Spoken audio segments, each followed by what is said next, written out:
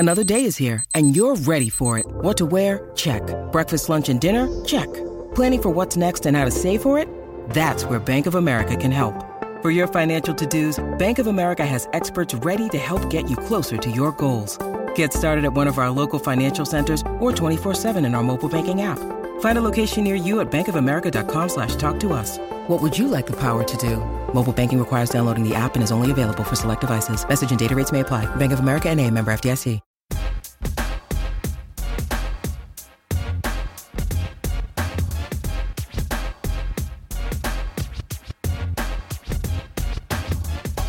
Hey everybody, welcome to a brand new MMA Roasted podcast. It's me, Adam Hunter. You're an MMA fanatic and proud of it. You know all the fighters. You watch all the matches. You're listening to an MMA podcast right now. It's time to put your knowledge of the sport to the test at DraftKings.com, the exclusive daily fantasy sports partner of the UFC.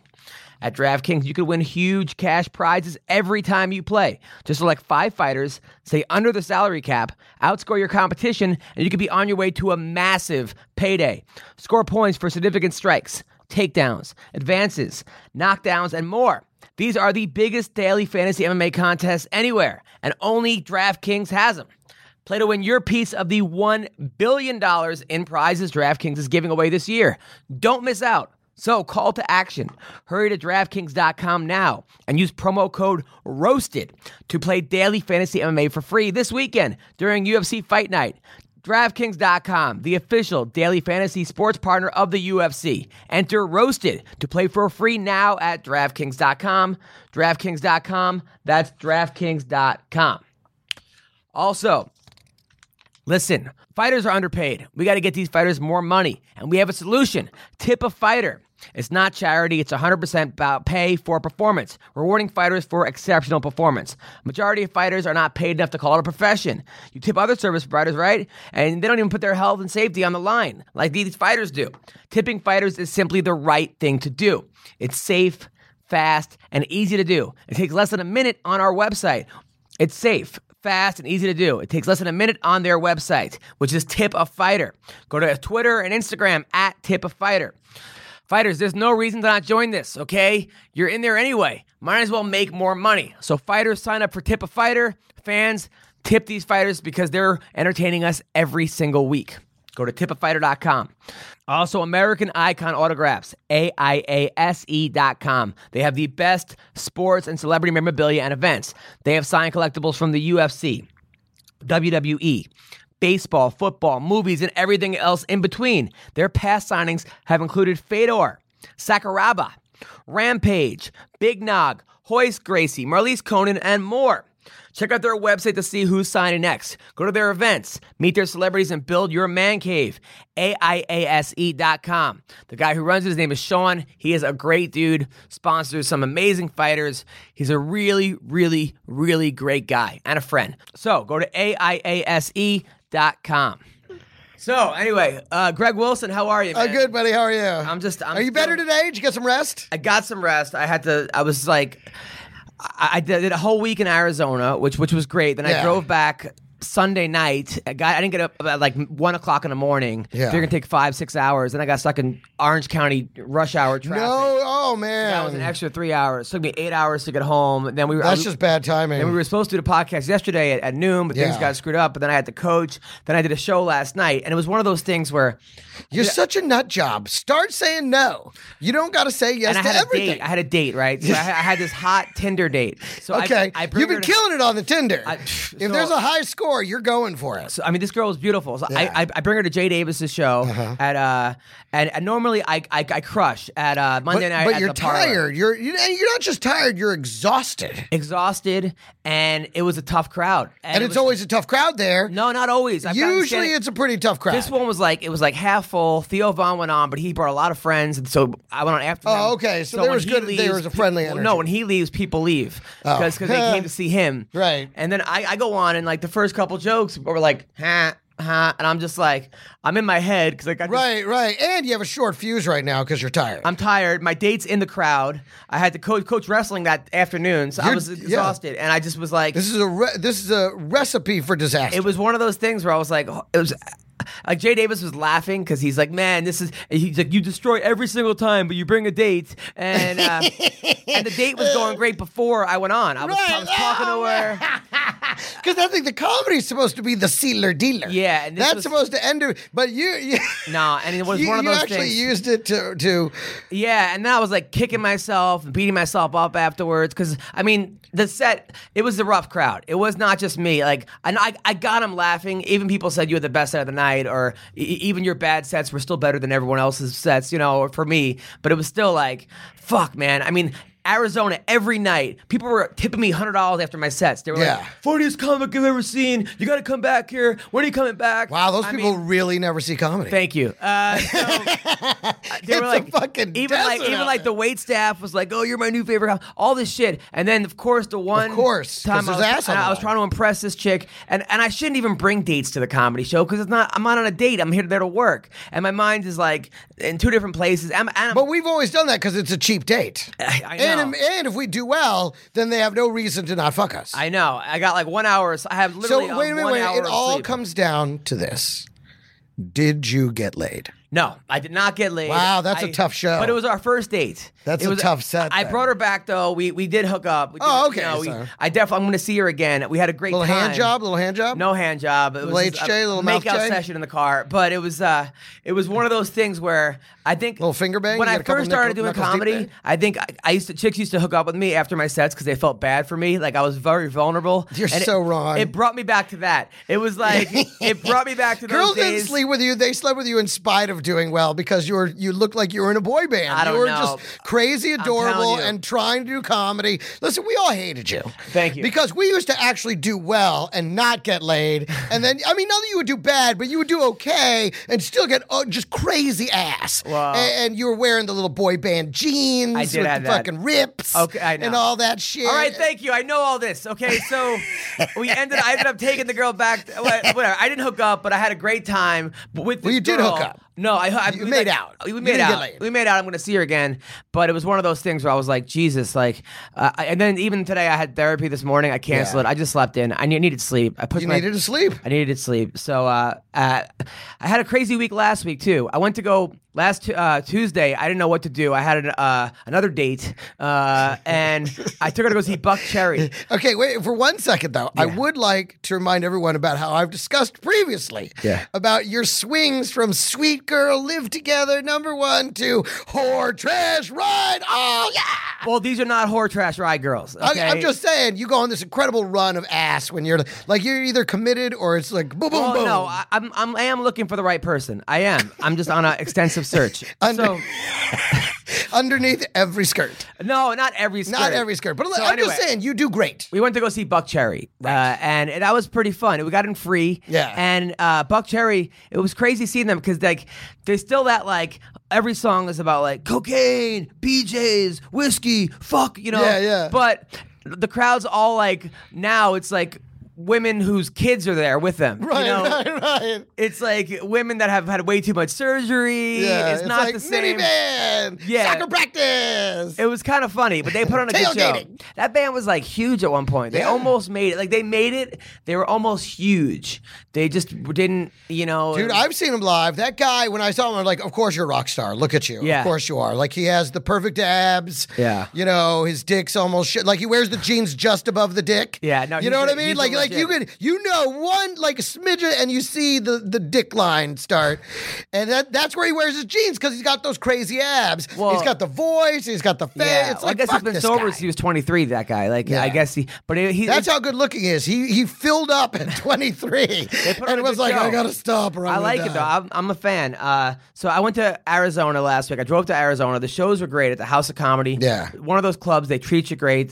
The staff was super cool. Yeah. The bartender was hot, but I've learned my lesson. It was hooking up with bartenders because I've been banned from shows. Yeah. That's just stay away from the staff. Stay away from the staff. I got banned from a club for asking a bartender to hook me up with coke. Really? Yeah. No way. And she told on you? Yeah. Oh, that's bullshit. She ratted me out. They never had me back. So, so that's the thing. And which is hard, though, because, like, when the waitstaff likes you, like, not only do, like, if they hit on you, not only it's, like, hot to have a hot chick hit on you, but you know they've seen every other comic. So right. They're and like, they're like, this one's worth fucking. But they're like, you're my favorite comic, you're like, now it's not just a regular person saying that. It's someone that sees comics every single week. Yeah. You know, and it's probably hit on by those comics every single week. Exactly.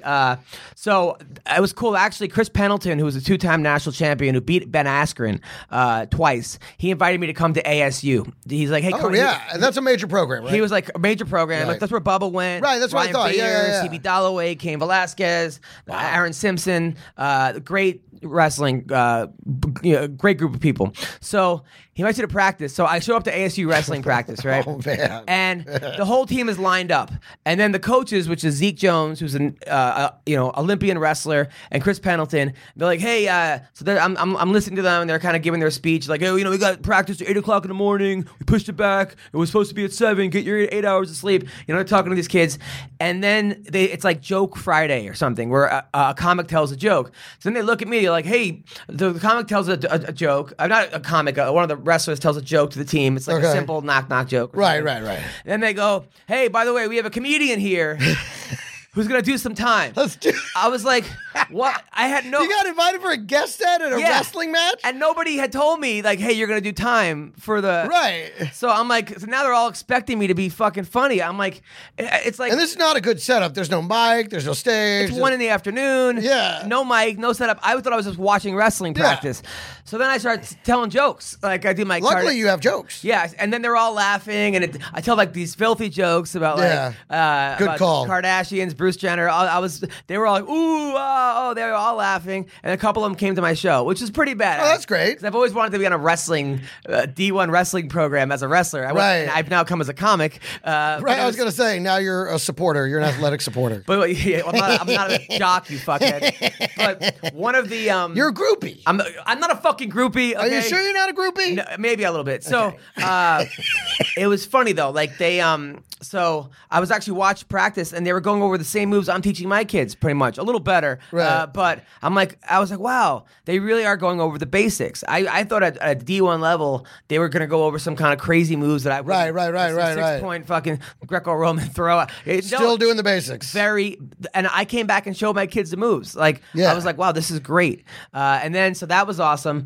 Then there was a guy that I met. So like. A bunch of them came to my show. Maybe they thought you were a spy. They're like, hey guys, nothing advanced in front of the noob. There was a kid from my boarding school, actually, from Hyde School, where I went. Oh, yeah. On the team. Yeah. I didn't know that. The headmaster told me that afterwards. That's pretty damn cool. I wish I would have known that. Yeah. So. I thought you hated that school, though. No, I loved it. Oh, you loved that school? I loved it. I thought you hated it. I know. Absolutely not. You loved it. Okay. I loved it. When I was there, I hated it. Okay. I was going to say, I remember the stories being more like you hated it. No, I didn't hate it. It was a really, really tough school. It was character education, and you couldn't lie, steal, cheat, drink, have sex. You have to like wake up. If I can go on forever. I didn't even go there, and I fucking hate it. It's a whole different show, but it was great. It was great for building character. I would not be a comedian today and have a podcast and do everything I'm doing if not for that school. So anyway, this kid, you'd be a star. Yeah. So anyway, that night, a bunch of wrestlers come to my show. One of them, this guy James Johnson, who was the coach of the Olympic Greco team in the U.S. And then I like this guy comes. This guy Kenny Lester. He's this big kind of heavyweight, fat, like chubby guy, and he comes up to me after the show. He's like, "Hey man, cauliflower ear." He goes, "Dude, tonight, okay, I got strippers coming to meet us. Oh yeah, we're going to a college frat party, and I own this bar." So I'm like, "What?" He's like, "Come out with us." I'm like, all right. Totally. You got to go with that. This is a story, right? Yeah. So I'm especially if he owns a bar. So it's me, him, and then some other guy who was at one point ranked in like 6th in the nation, two heavyweights. We go out. He starts telling me how he was a sophomore at ASU. He made $3 million in the first couple months on the internet. He's like one of these market web, like, sends web traffic to people and developed this software So program. He's got all these. Made a shit ton of money. Yeah. And now it probably didn't actually help any of those people. I know. I mean, I guess he's like. So now he owns the bar. Yeah. He owns a comic book store in town. And wow. He runs this business. So I go out and meet this guy out, right? And funny part is, so now he wants to get back into wrestling, right? So he found out that he's 1/16 Samoan. So he started the wrestling program at America Samoa. You know America Samoa? Yeah. It's like this little country. Yeah, the tiny little island. Island. So yeah, he's with on, giant people. I'll tell you a Samoan story. So he's on their wrestling. He started the wrestling program. He's now going to the World Championships as part of the American Samoan wrestling team. This kid's a genius. Because he's 1/16 Samoan. Hey, I'm 1/16 black. I'm 1/8 black. That's and he funds the whole team. He's going to send us stuff. America Samoan Wrestling. That's awesome. Meanwhile, I introduced him as like, oh, he's on the American Somalia wrestling team. I thought it was Somalia, good work. Yeah. So like he's 1/16 Somalian. He'd be skinny as shit. So we go out with him. I think first I think the guy's full of shit because I'm like, he's telling me all this stuff. I'm like, there's no way this is true.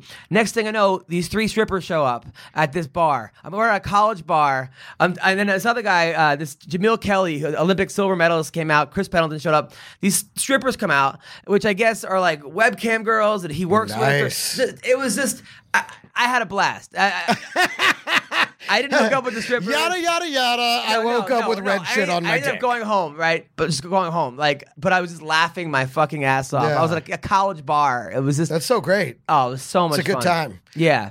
I had a couple terrible Tinder stories, by the way. I got in trouble for drinking at a college bar. When? The other day. Why? I went to the University of Milwaukee. Yeah. Wisconsin and Milwaukee, and I was with another comic. I was like, where's the other comic? They're like, oh, he's down at the bar. I'm like, oh, okay. And they're like, do you want to hang out with him or do you want to hang out with in the green room? I can walk you down there. I'm like, well, let's go down there. They go down, they seat me at the bar. So I have a couple drinks. Yeah. Because I'm at the fucking bar. Right. So and then I go up and I have an amazing show. I mean, it was my first truly baller. Since then, I've had another one. Like, they've been going great finally. Because I was hating them for a little. I didn't think they were going. Now they're going great. Yeah. Had an amazing show. Everything goes great. And then I get a phone call from my agent going, did you drink at the bar? Why? And I'm like, yeah, because they took me to the bar. And she's like, well, apparently, and this part I didn't know about, apparently in my contract it says I'm not going to drink before, after, anywhere near the show. Okay. So that's on me. I should have read that in my contract and thought about that. But I mean, I signed this contract, a year and a half ago. How drunk were you? I wasn't drunk at all. Oh, that's so I just had like a shot of Jack and a beer. Whatever. That's nothing to me. So dumb. Okay? So then... maybe it was a double shot, but whatever. The point is, it's nothing to me. I wasn't drunk at all. It was perfectly fine. I had a great time. And it was a great show. And that's the thing. They didn't complain about the show. They said the show was great. But they were like, but he drank at the bar. And then they said that I wanted to go back to the bar after the show, which was true because it was in the same building and I thought it was totally cool. Yeah, that's weird. So I guess if they hire a performer, they don't want him drinking at the bar. Right. And now I'm like, I'm sorry. That's on me. I should never have done that. I'm never drinking again anywhere near these kids. Yeah. It's unbelievable. So, by the way, dude, a couple funny Tinder stories. So this girl on Tinder, she's just like cougar-esque girl. So she's like 40 something. But I like the one I saw you with the ha. She had some big taters. Oh yeah, that one's cool. Was that good? Was that a good one? Yeah, that was. What happened with that one? Well, we're I don't know. It's still new. Everything is new. I'm not. I love it when you like try and gauge the right words. Okay, I don't want to say that I boned her, but I boned her. No, I'm not going to make the mistake of committing like 100% to someone right off the bat because I keep doing that, and then I end up getting that is your thing, and then you're there you're there 3 years longer than you want to be. My ex actually, the relationship's 3.5 years. Who broke up with me, said I wasn't giving her what she needs. The one who was like, cuckoo nuts. So she texts me with a picture of us. She goes, "I miss us," right? So I wrote, I don't know what to write back, so I just wrote back, "You're a nice person," because that was a way of saying like I don't miss us, right? But I'm not going to insult you. Right. So I go, "You're a nice person," and that way you should have been like, "Thank God you have that picture to remember us by." Yeah. So this cougar, like, she might be back to her place, right? She's like, and I like come over. I don't even know her. So it's late. It's late. So I'm like, "What is this? Like an adventure? What's going to go on?" Is this her place or your place? Her place. Okay. A house in Arizona. Ooh, I like She's got this. 2 kids, but they're not there, right? So she invites me over, and she's on the phone talking to her, and she's like, "Oh, I'm really hot, and it's like warm here, and I'm in bed, and all this stuff." So I'm like, I don't know I don't know what to make of this. I show up. What do you mean you don't know what to make of this? Like, I don't need, like, I'm not like a gentleman caller. Like, this is the first time I fucking met her, right? So I haven't met her yet. So I walk in there. She's like, I've been watching your comedy all day. And starts quoting all my jokes, going to all my videos. I'm like, okay, that's good and bad. Okay. good and bad. And then she's like, sit down. And then she's like, you came from the bottom and blah, blah, blah. I respect that. Thank you. And then she's like, so why are you single? I'm like, well, I'm on the road a lot. Okay. She's like, well, how come you have no kids? And then next thing I know, it was 75 questions in a row of what's and she was drunk and just annoying drunk woman, and then she was like, and all you're like, should I just unzip my pants and whip it out, or should I leave? Insulting LA is so dirty, and then Millionaire Matchmakers on the TV. So I'm like, oh, I know Patty. Oh, no, you don't. So she's like, I'm funny. I should be a comedian. And then she's like, do you get nervous on stage? I'm like, no, I don't. Well, you look nervous. Well, I'm not nervous. She's like, well, how can you look nervous?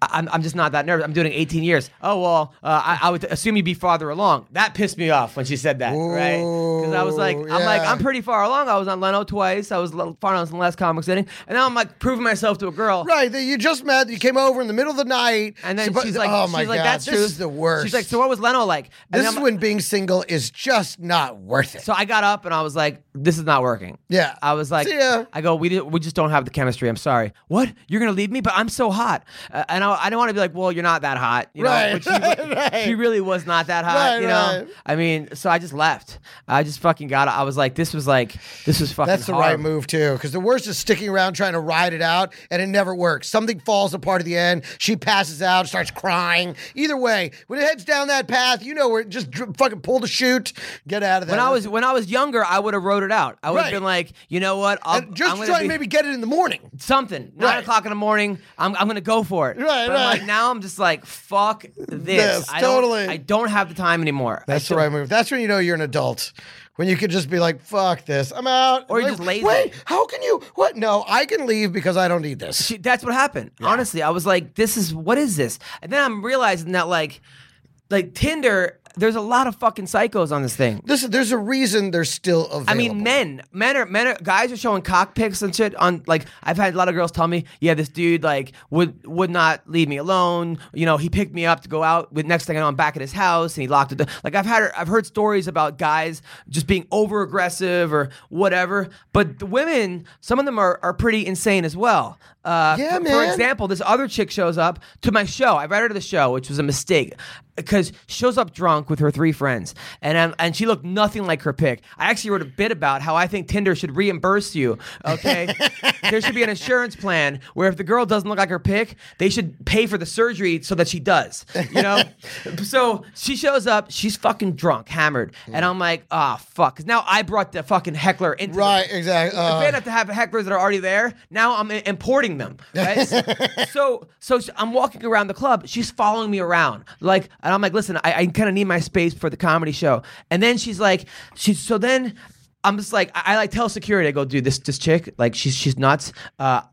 You may have to kick her out, you know? And then he's like, okay, what about her? She brought her friends. Her friends were cute. He's like, what about her friends? I go, so anyway, the girl was like twitching the whole show. She didn't fucking, she actually didn't heckle. Cause I was like, man, it's hard enough to do comedy on a late show, headline it. Now I got to worry about this fucking drunk chick heckling. Who? What if she yells out Tinder or something? Now everyone's gonna think we have a pre-established relationship.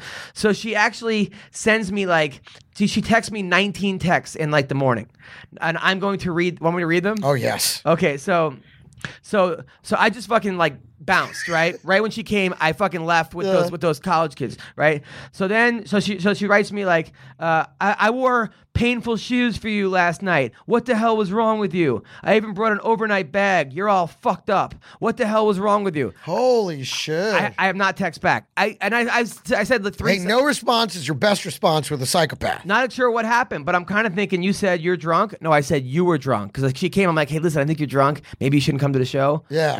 She goes, yeah. I said, yeah, maybe. I didn't eat dinner tonight, so I guess that's possible. Is that a problem? Isn't that the goal for Saturday night? Good job. I achieved my goal. I woke up naked. I never sleep naked. And I was home alone. What the hell's up with that? If you're not laughing after all this, you should be. No, I'm not laughing. This girl's crazy. I'm supposed to be naked with you. I haven't had sex in a year, but my God, you're so hot. I would have. Then she goes, so crazy. She can't even get anybody to finish the job. Then she goes, okay, I'm done fucking with you. Like, you're done. Like, what? And then she goes, you're so hot. What the hell happened? I have no idea. I would have flown out to see you. That's how hot you are. I'm like, dude, like, this was fucking...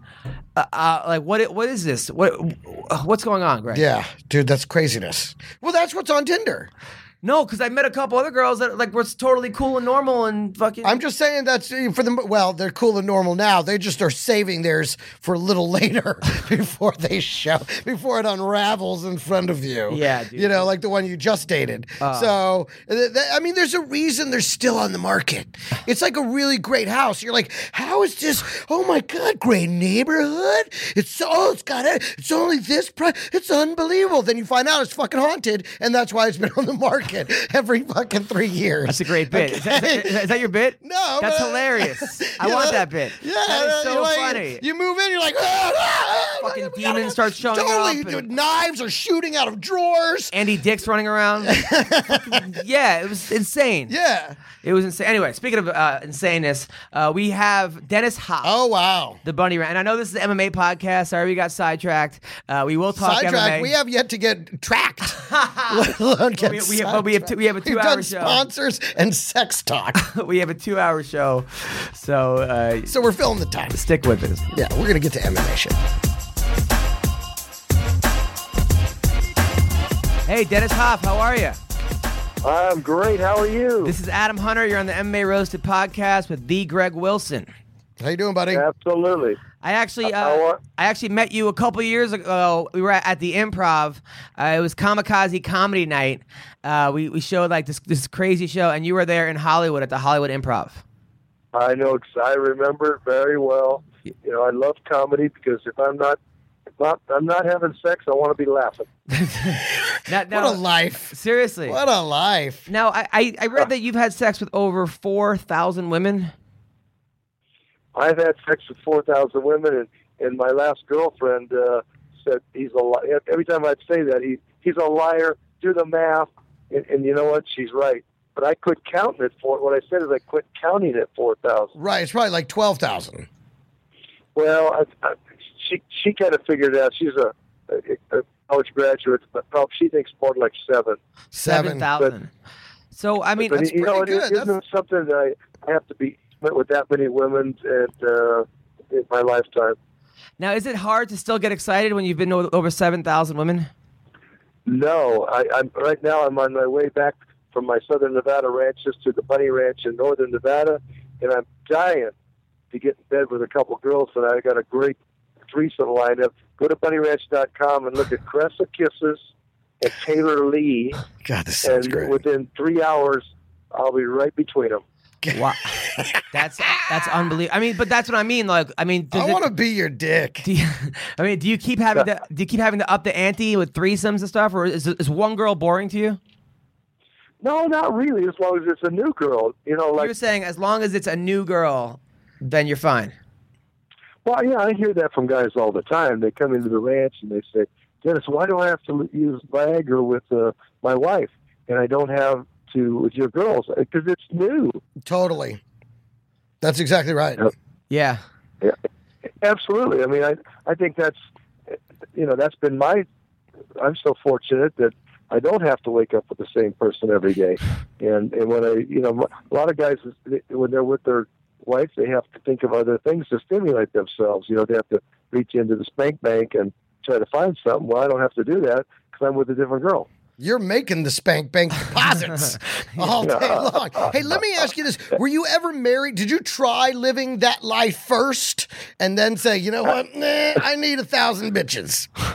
I tried it. Hell yeah. When I was 18, I was married for 9 years. Right. Oh, that's a tough time to be married, Just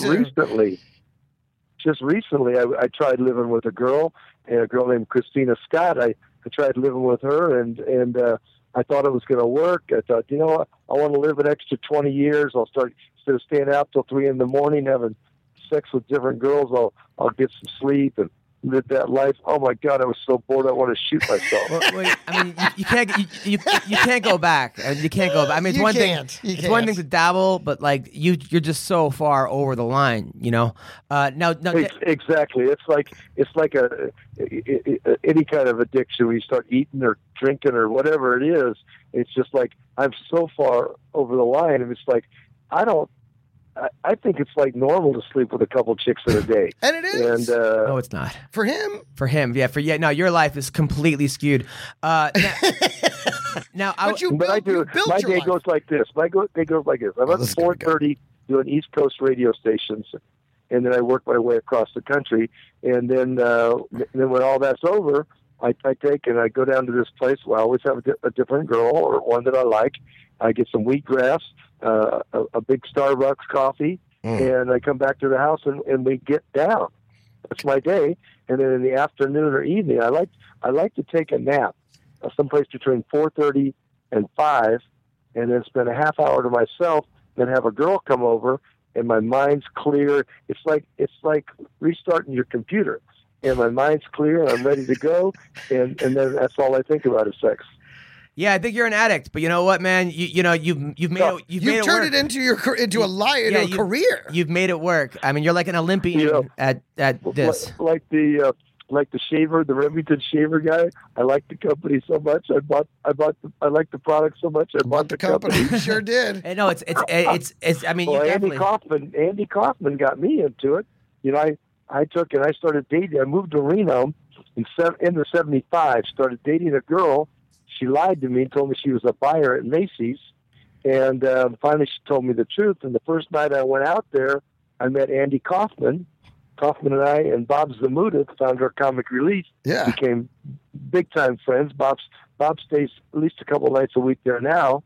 You couldn't get all the girls he slept with in the parking lot. Wow. And so Andy, in about 78, Andy said, Dennis, you're a businessman.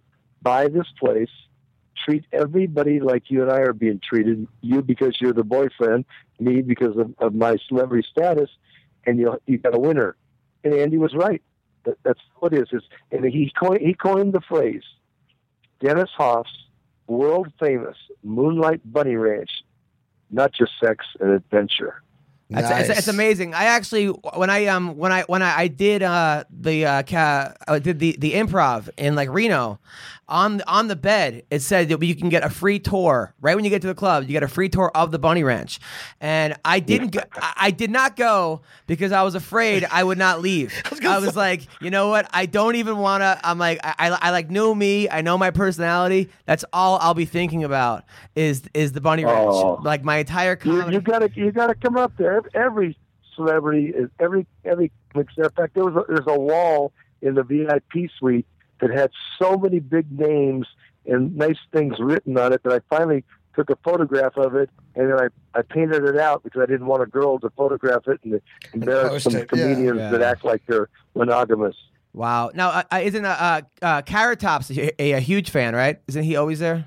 He is the greatest guy. And Carrot Top used to go in the back. We have a rear entrance, blacked out limos. The girls can take and go back to the VIP suite instead of guys coming to the parlor.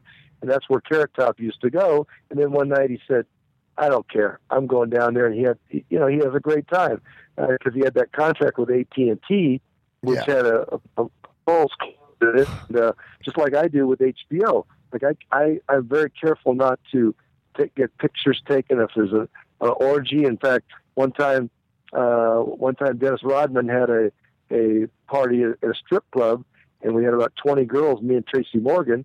And the next day in page 6, it said that Dennis Rodman's bodyguards confiscated all the girls' cell phones out of respect to Dennis Hoff and the Bunny Ranch and Tracy Morgan. Well, I mean, right now you're in the news. You're on Nancy Grace, you're on CNN because of the whole Lamar Odom thing. Now, from what I understand, Lamar Odom needed a break. He's a good friend of yours. He came out. He spent $75,000 for 2 days. Right, the girls were all on his beck and call.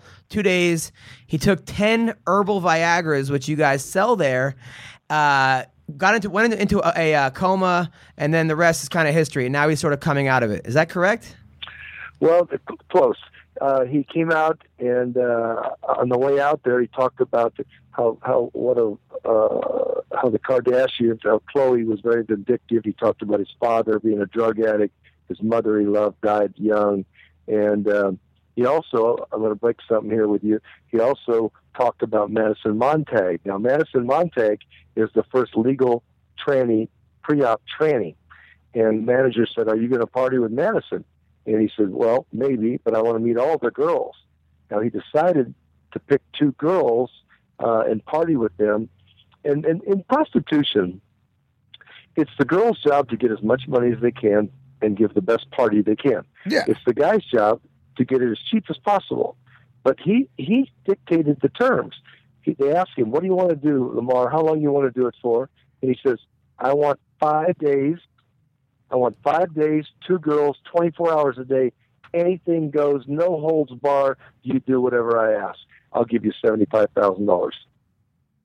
Wow. Sounds like a good price. That's a fair rate. That's a lot of money. Now, according to TMZ, so I guess he had some cocaine in his system, but he didn't bring drugs there, or he did, but now you're not paying the girls their money because you think that they might have been dishonest with you? Well, but what he did is he promised he wouldn't. My manager talked to him. He promised he wouldn't bring any drugs, and we don't think he did because he was sleeping, he was eating, and typically cokeheads don't do that. Yeah. So now my thought process has changed. Because I was on Dr. Drew a couple times, and Dr. Drew's saying this herbal supplement, smoke screen, red herring. The bottom line is he was doing coke. He was doing or crack. He was taking sleeping pills, which TMZ substantiated, and drinking cognac. That's the death recipe for most celebrities. Oof. That's how they go out, by having the combination. So what we did to control these girls, when this came down, we refused to pay them. Typically, we wait 4 or 5 days when it's a credit card and to pay them because the money has to clear the bank. We refused to pay them and said, "No, you're going to be available for the district attorney, for the police department, for Lamar's family. I want you available. You're not going to take this money and run and leave me here with this mess." And so we're holding back the money. Will we pay them? Absolutely. And but we're going to make sure that they answer all the questions that need to be answered. Right. By the way, back to the transsexual prostitute. Has Lamar been with her before? He had not, but they were socializing on social media, on Instagram. They were private messaging each other. Wow. So I don't know. I don't know what that tells us. Maybe he was working up to it. That was going to be the big Day 5 finale. That's the Day 5 finale. Well, the big Day 5 finale. He's like, you know what? Today we're mixing it up. Get out, ladies. Yeah, he keeps up. Now you have a huge problem with the Kardashians. You don't like Khloe, right? You said she should go fuck herself. Well, basically, here's what. First of all, what is this? What is this family famous for? Kris Jenner is famous because her best friend got murdered. Right. In the Paris playbook, except she ramped it up a notch by having sex with the rapper. Right.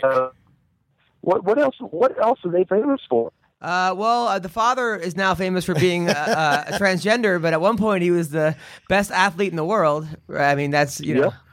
Well, that's not the he's not a Kardashian. But he's not right. Listen, well, look at the Kardashian men. I mean, you're probably going to see Kanye walking down Santa Monica with a dress someday. You got Caitlyn Jenner, the best athlete in the world, is now wearing a dress. Yeah. You've got the brother. Didn't he gain like 100 pounds? Yeah. And what happened to Reggie Bush? Anybody heard of him lately? I think he's still playing, but I think Ray J. I don't know what happened with Ray J. Yeah, he even released a single called "I Hit It First." Really? Yeah, and it didn't do anything for him. And then the other basketball player that was on the Nets. Yeah, I forgot what happened with him. Humphreys. Wasn't that Chris Humphreys? Yeah, Chris Humphreys. But Chris Humphreys. Boy, what a mess! What a mess that was. Boy, no kidding. And look at Lamar. I mean, obviously there was a love thing there, and so anyway, the bottom line is this: I expected Khloe to call me, Dennis, give me information. What is there anything we don't know the doctors need to know to help Lamar's situation? No, I didn't get that. I got a call from a rude bitch from 42 West publicist saying, don't do any media, don't talk about this. Khloe, give any media leads you get, you send them to Khloe, to me, I'll give them to Khloe, she'll do it. I said, well, why don't you tell Khloe to go to hell? And by the way, if she's so into this guy, why are my hookers waking up with him and not her? Yeah, and also, wasn't she dating James Harden? All of a sudden, the guy's sick, and she just like leaves the new boyfriend, and it does seem a little bit like she's trying to like get the whole spotlight out of this. Like, what? Well, absolutely, that's what they do. There's a tragedy. This is a tragedy. It's a terrible situation, whether it's self-inflicted, whether it's suicide, an accident, whatever. But the reports I'm getting is they showed up at the Desert Hospital in Las Vegas with a camera crew. Yeah. And then finally the hospital cut them off. Think this one through. They're moving him to L.A. Is there any other reason than the Kardashians live there? I don't think so.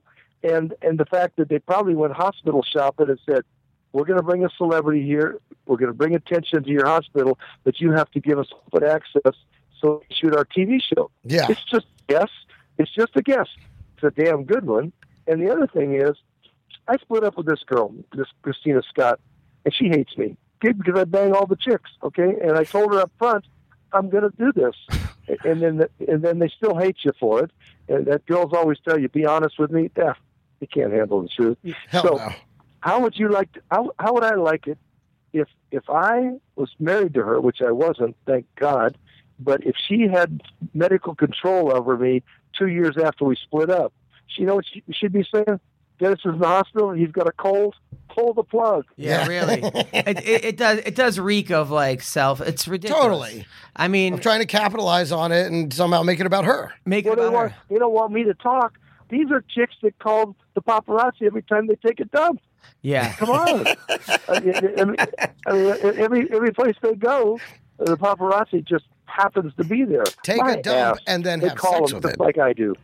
Yeah, just like you do. I mean, at least you're honest about it. And also, why are they calling you and telling you how to do your run like your life? This is you don't talk to anybody. You send what? What is the?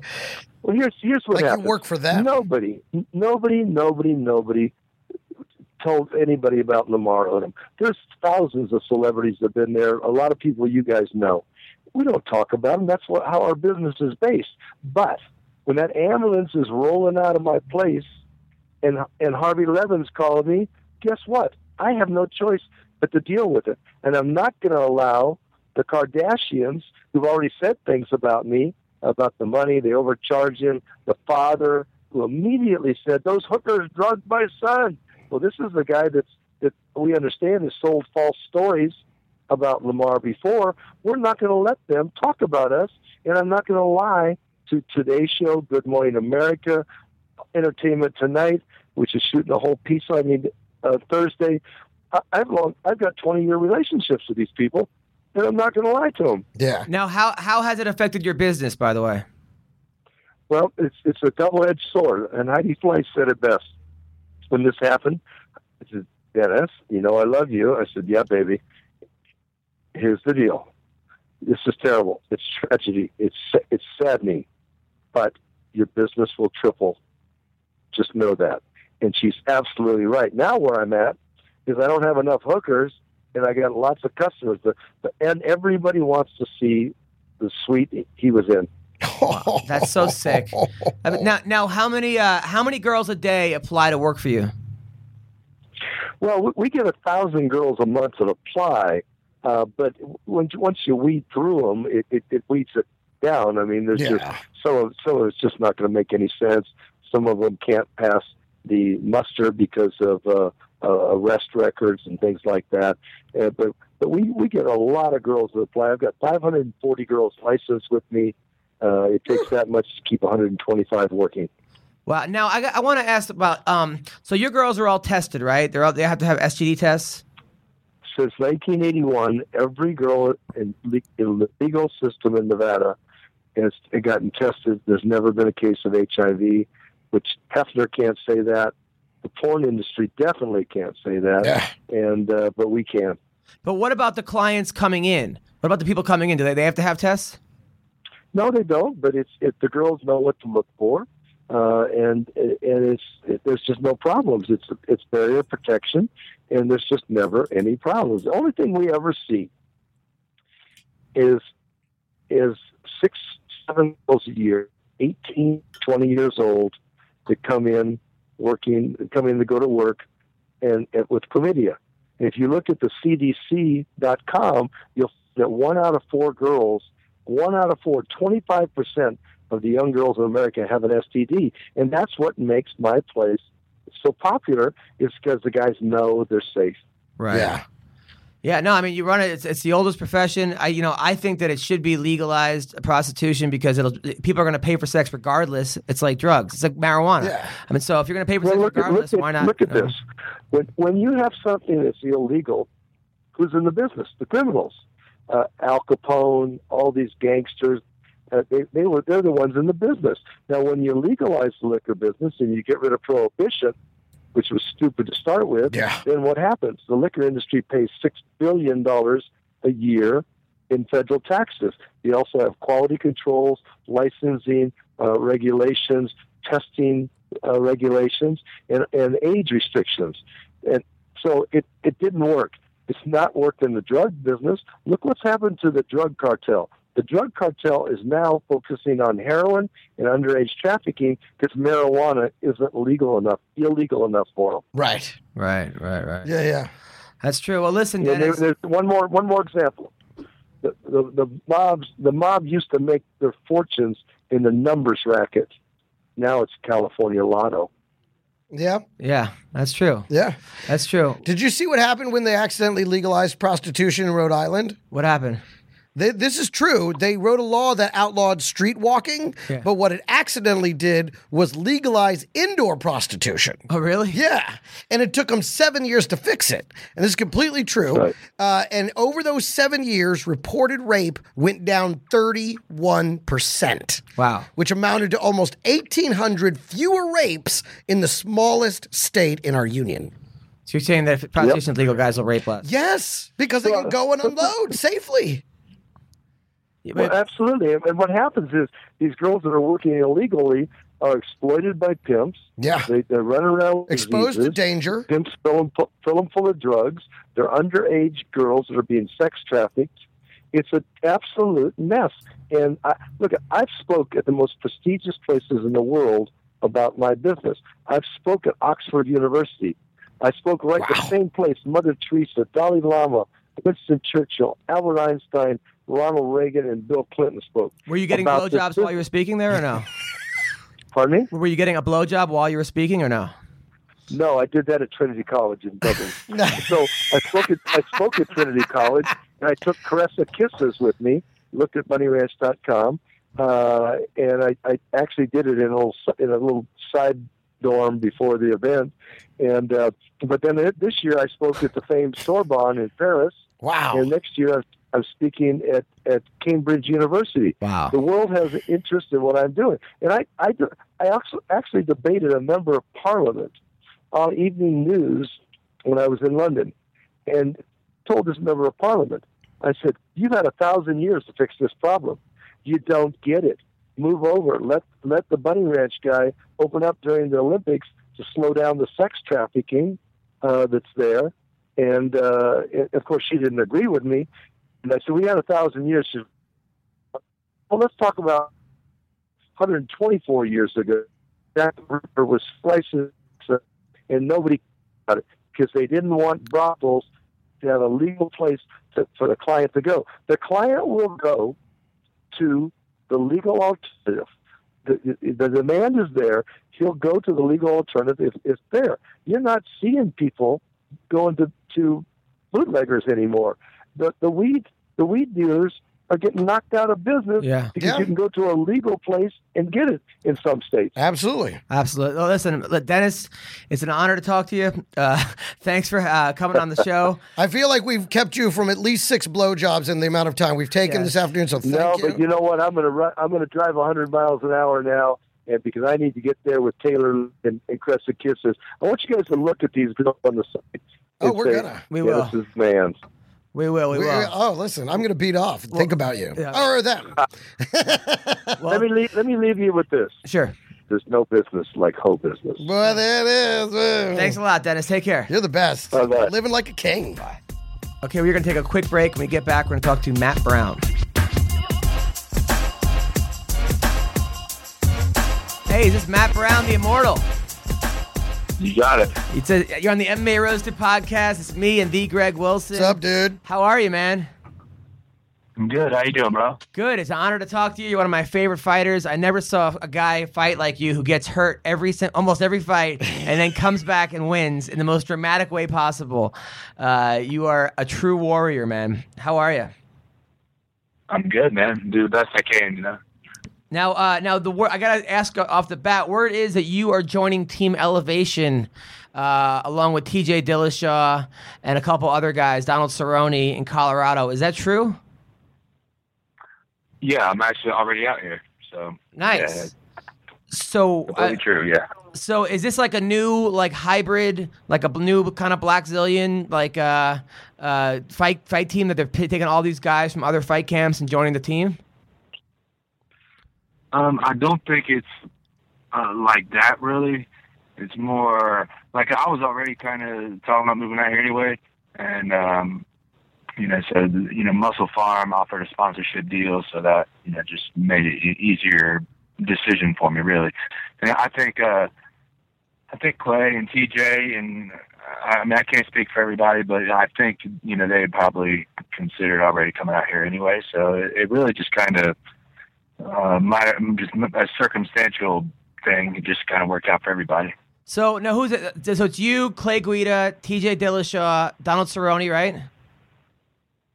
I don't think Cerrone is a part of it. I don't know. If he is, I don't know of it. But okay. I think he's got that ranch down there in Albuquerque or something he's right. building. So I'm not completely certain about that.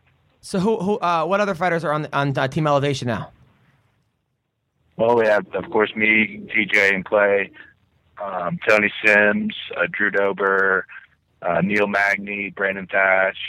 Wow. Those are the UFC guys. Wow, those are some heavy hitters. Now, is this the first time that you're actually ever training with guys like Clay and Drew Dober and Thatch? I've trained with Thatch, Magny, Dober, all those guys. I've been out here a few times. Like I said, I've done camps out here, so okay. I really enjoyed out here. I already knew it was a good situation for me out here. TJ, Clay, I'd never trained with before. Well, I trained with TJ before, actually, over at Dwayne's.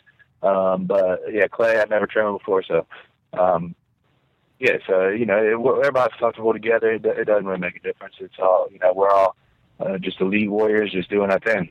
Now, is it one of those things where you guys are all sponsored now by Muscle Farm, and you're on salary? Because I know TJ said it was a great deal. Are you guys getting paid to be there, or you're just there to have your fight camp? Well, I don't know everybody else's situation. I only know my own situation, and I'm being sponsored by Muscle Farm, which I've been sponsored by them for a long time anyway.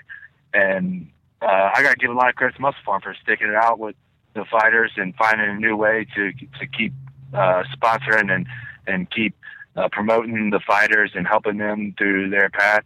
I think the Reebok deal with the UFC, I believe, exposed a lot of sponsors, and we come to find out that they didn't actually care about the athletes. They were just trying to get into the UFC, and the athletes were just simply a path to getting the UFC. And I think it exposed a lot of sponsors. Muscle Farm is one of them that we got to see the good side. They found a new way to keep relevant while supporting the fighters the whole time. That's great, man, because that's awesome. You fighters, honestly, every week I'm entertained by you fighters. It's like I don't even remember what my life was like before fighting.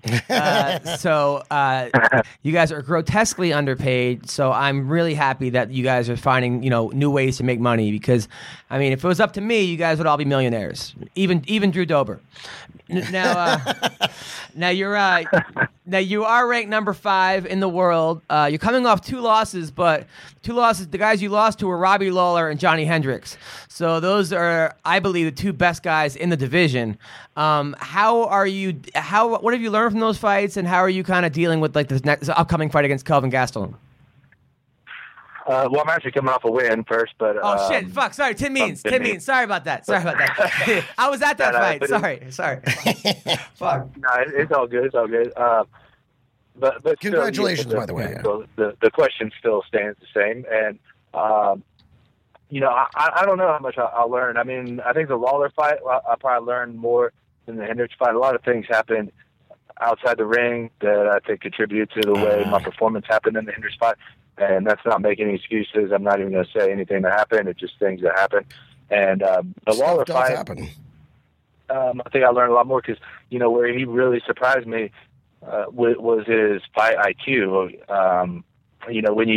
When you talk to Lawler or listen to the interviews, and even when you watch the way he fights, I don't think you really grasp how high of an IQ he has, especially in the ring. I mean, I just was really surprised at the intelligence that he fought with, and all around, and the striking and the grappling, clinching, everything. So I think that was probably the biggest surprise, and I think it made me a better fighter, and it was part of what contributed to me coming out here was that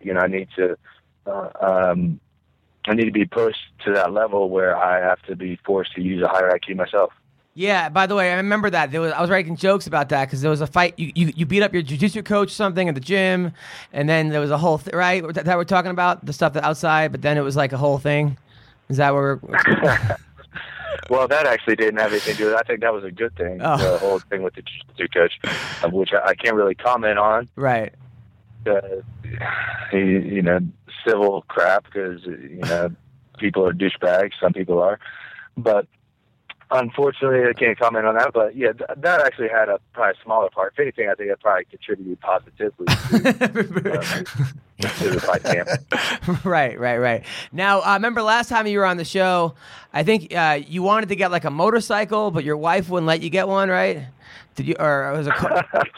That's probably like every time I've been on the show. Yeah. I remember your wife came on the show. We were trying to convince her to let you get a motorcycle. Did she ever get you? Did you ever buy one or no? Well, I have a motorcycle. I think I was trying to convince her to get a second motorcycle. I was trying to get a sport bike, right? Right. I don't remember, but yeah. No, I'm still stuck with just the one Harley, which is still badass and still a dream of mine that I've wanted one since I was a little kid. So I'm happy as hell to have one. Nice. So it's not like it's a bad thing to be stuck with there, but I want to go fast sometimes too. But I gotta be an adult, be responsible. This whole adult thing kind of sucks, but you gotta do what you gotta do. Now you're Not for Dennis Hoff. Yeah. We just had Dennis Hoff on the show, the owner of the Bunny Ranch, who's like on his way to a threesome. So now, yeah, it's fucking insane. Some people don't have to do the adult thing. He doesn't, man. He's just living the life. Now you're fighting Kelvin Gastelum. Kelvin is one of these guys that I think people underestimate how tough his chin is, how good his grappling is. He's got very good hands. Are you you're fighting him in Mexico? Number one, are you worried about the Mexican crowd being very pro Kelvin since he's Mexican? And number two, how are you training for this guy? Well, number one, with the pro-Mexican crowd, it's irrelevant and different to me. It makes no difference whatsoever. But if I have anything to say about it, I think they should be on my side because I think I fight like a Mexican fighter more than he does. That's true. He's a wrestler with a little bit of striking, with he does some good things, but my style is very Mexican style. I've been very heavily influenced by the Mexican greats, all the way from Chavez Sr. to Morales Barrera. I mean, the Mexican fighters, I think, are that's my favorite style of fighting. Me too. Ever. So. Me too. Yeah, but that's where I come from, man. So I think they should be on my side. Now, whether that rings true, we'll see. Now, what was the second question? It was about how are you training for Kelvin? Oh, it's the same as always. I mean, we try to have people that are specific to what he does, that are closer to what he does and how he moves and everything. But I train my balls off every day, and it don't matter who I'm fighting. So yeah, I get up every day. I push myself as far as I can push myself until I go to bed, and that's it, man. It don't matter about who it is. It's funny. I actually I actually base my comedy on a Mexican fighter because I try to throw as many punchlines as possible. And, some hit, some don't. But fuck it. Just volume. Volume. I'm all about volume. Just fucking, just go in there and fucking swing. So that's great. I love it. Now, by the way, also, somebody that called you out who you did not respond to, I'm just curious why, Hector Lombard. He said he was calling you out and that you didn't want to fight him. Is that true? I don't even know where he gets it from. It's probably just talking crap. I don't know. But actually, the only time he called me out, the truth of the story, and it can be verified by video. Dana White talked about it in an interview. Dana called me and said, "You want to fight Hector?" This was the second that I was walking out of the doctor's office. I had a torn ligament in my hand, and I said, "Yeah, I'll fight him." I said, I got a 6-week recovery here on my hand, and then that'll give me a 4-week training camp. I think we're 10 weeks out of the fight. And I said, "Yeah, I'll fight him." Well, of course, my coaches, my manager, everybody else in the world called Joe and Dana, whoever they called, and they're like, "No way, he's not fighting him." And I've argued with them and, told them, "Man, I want to fight him still," but they turned it down for me. So it wasn't me trying to back out. But you can find a video, I'm sure, on YouTube or something, of Dana White verifying. Well, that's good. You know what? You have good coaches then, because you shouldn't fight Hector with a torn ligament in your hand. And that's so many fighters go into fights with injuries.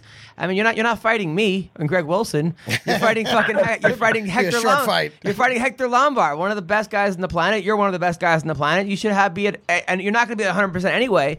But if you know that you have a torn ligament, why go into a camp like that? That's you have good coaching. That's actually good coaching on it's probably good on their part. I don't know. I mean, I feel like I would have won anyway, but that's what it is, man. I mean, that's the only kind of thing that aggravates me, because I've heard a million times from a million people that same question, man. Why don't you fight Lombard? He's calling you out. What, are you scared? Blah blah.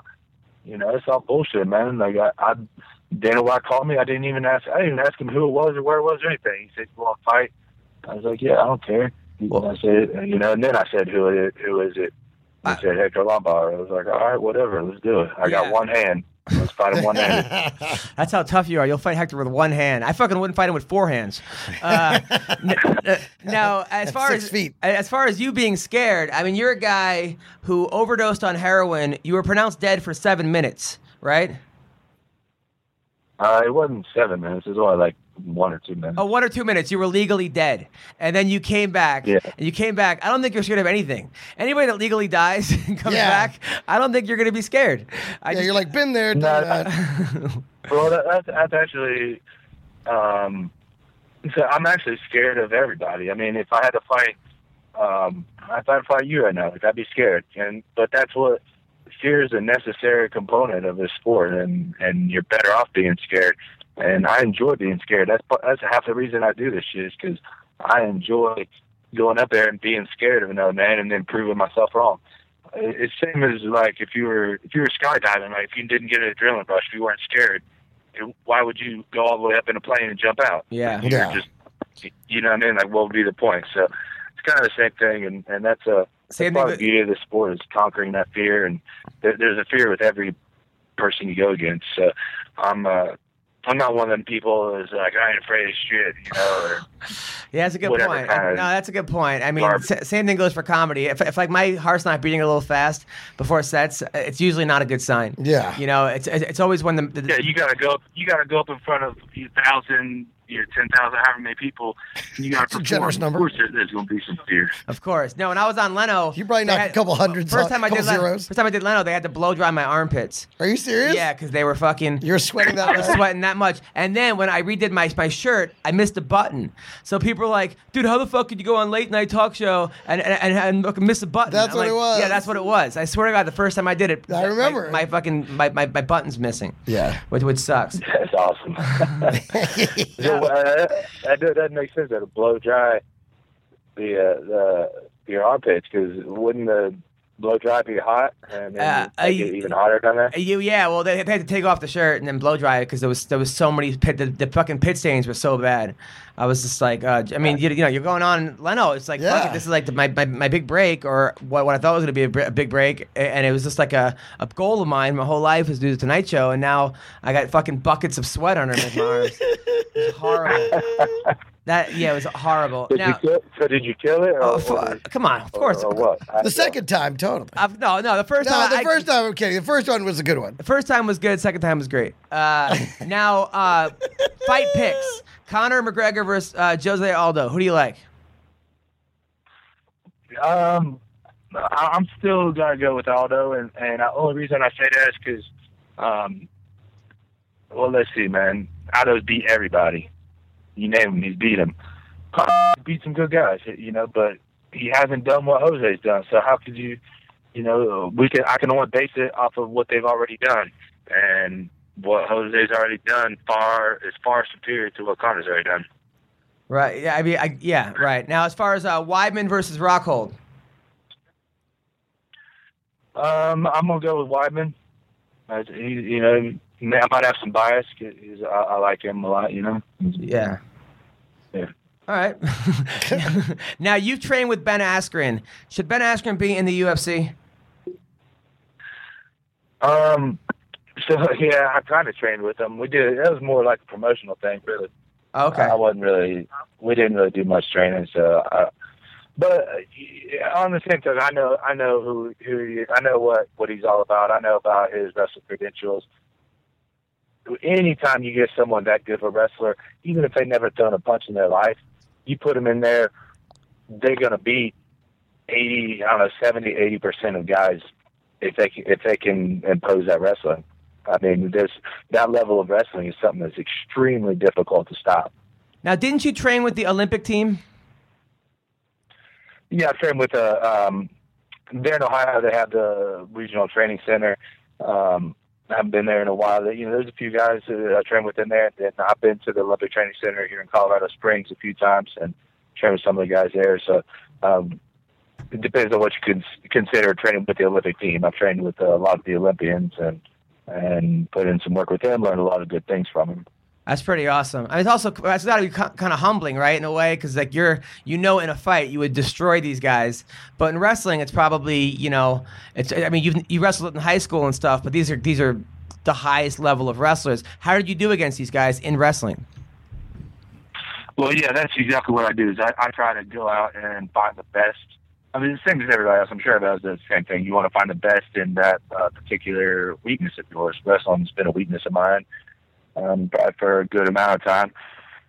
So, I'm not going to name any names. I did all right with some of the guys. My wrestling got really, really good. That's my only disappointment of the Johnny Hendricks fight was I don't think I showed how good of a wrestler I really have become. But, you know, that's the way the fight game goes. Sometimes you're the hammer, sometimes you're the nail. So that night I was a nail getting driven pretty deep into the woods. Well, Hendricks is also a 3-time national champion. Yeah. He's the highest level of wrestler, and if you have anything but 100%, if you're having a little bit of an off night, you're fucked. With a wrestler that good. Listen, Matt Brown, you're one of my favorite fighters. I'm not gonna lie. By the way, tip a fighter. Has Bubba Jenkins contacted you about that? Yeah, they contacted me a few times.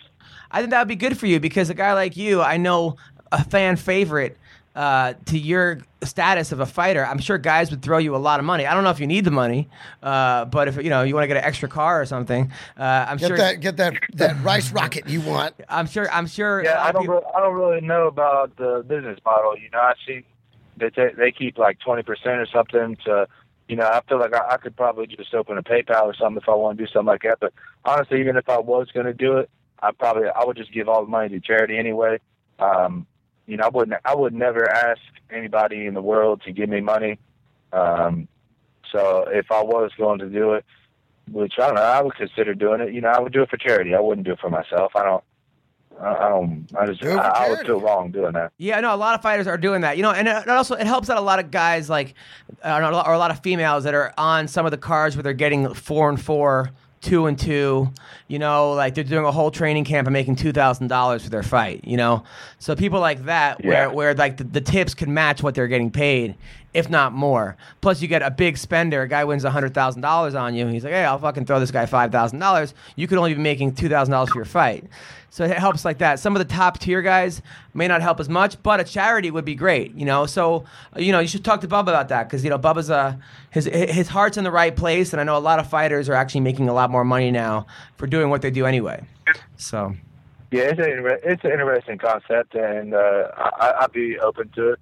I was supposed to have a conversation with him one day, just never panned out for whatever reason. But yeah, I'd be open to the idea. Cool, man. Cool. Well, I'll have Bubba contact you. Listen, Matt Brown, thank you for your time. I can't wait for your fight. You're an amazing man, and keep up the great work, man. All right. Thank you so much, sir.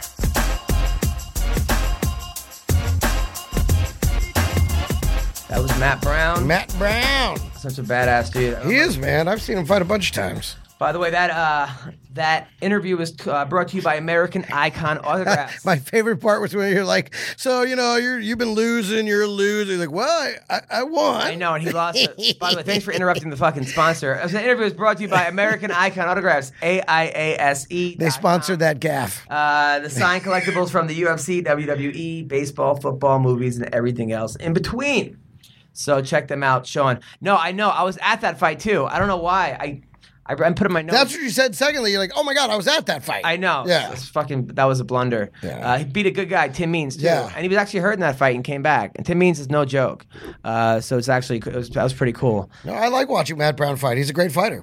You can't help but be. I was a Matt Brown fan since The Ultimate Fighter. Yeah, he was one of those guys. He's one of those guys when I first saw him fight, I was like, okay, this guy might be the guy that goes all the way and becomes a champion. He was right there. Exactly. Those guys he lost to the champions. Yeah. Another guy who came to my show last week was who we're going to have on the show soon is Jamie Varner, who recently retired. I was talking to him. It's funny because as a comic, it's like you're only as good as your last set, even though it's not true. There were times in New York I would do 4 sets a night. Yeah. And I would do 3 sets and they'd go great. The last set, it's like the fucking check spot on the midnight show. Yeah. And by the way, the check spot is like when they drop all the checks on you, people listening. Here's your check. And of course, I'm going home miserable. Yeah. Because, but as a comic, you can go on the next day. A guy like Jamie Varner, who lost his last fight, he actually knocked himself out against Drew Dober, trying to throw him. Oh, okay. I was at that fight too, as well. It was weird. Knocked him. Boy, that's got to be the worst. Yeah. To wake up and be like, what happened? You beat yourself.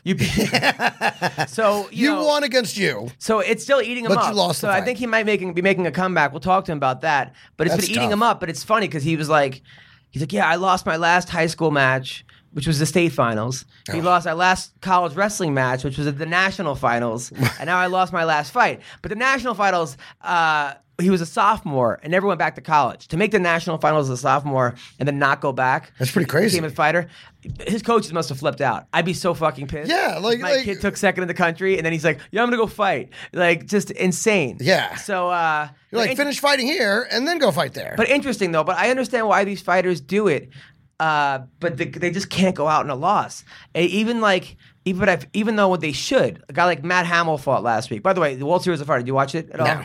Okay, so the WSOF, which I'm a big fan of, it's funny. They had this great event, but if you were an MMA fan, you might have been like, what the fuck is going on? They had this guy Nick Newell fight who has one arm. Oh, and he has like a stump. Hey, listen. Okay, and he's like, if he can fight, let's see it. He's 11-1. Yeah, he won his fight, then retired after the win because his head's not into it. We have had him on the show. He's a great guy. He's a really, really good guy, inspiring guy. Probably make a fortune on motivational speaking. I was going to say that's exactly where he's going to go. And then the World Series of Fighting, they had a Matt Hamill who's deaf. So if you're watching the main card, you're like, what the fuck kind of fight organization is this? You got one arm, a deaf guy. But to fight fans who know these guys so well, it's just, oh yeah, he's got one arm. Oh yeah, he's deaf. It's the special MMA division. But these are all world class athletes. But I was thinking if I wasn't like, sometimes you're so in the bubble that you can't take yourself out. But if I'm just like flicking the channels, you know, and they're all on the main event. They're all on the main card, and you're like, that guy has one arm. That's interesting.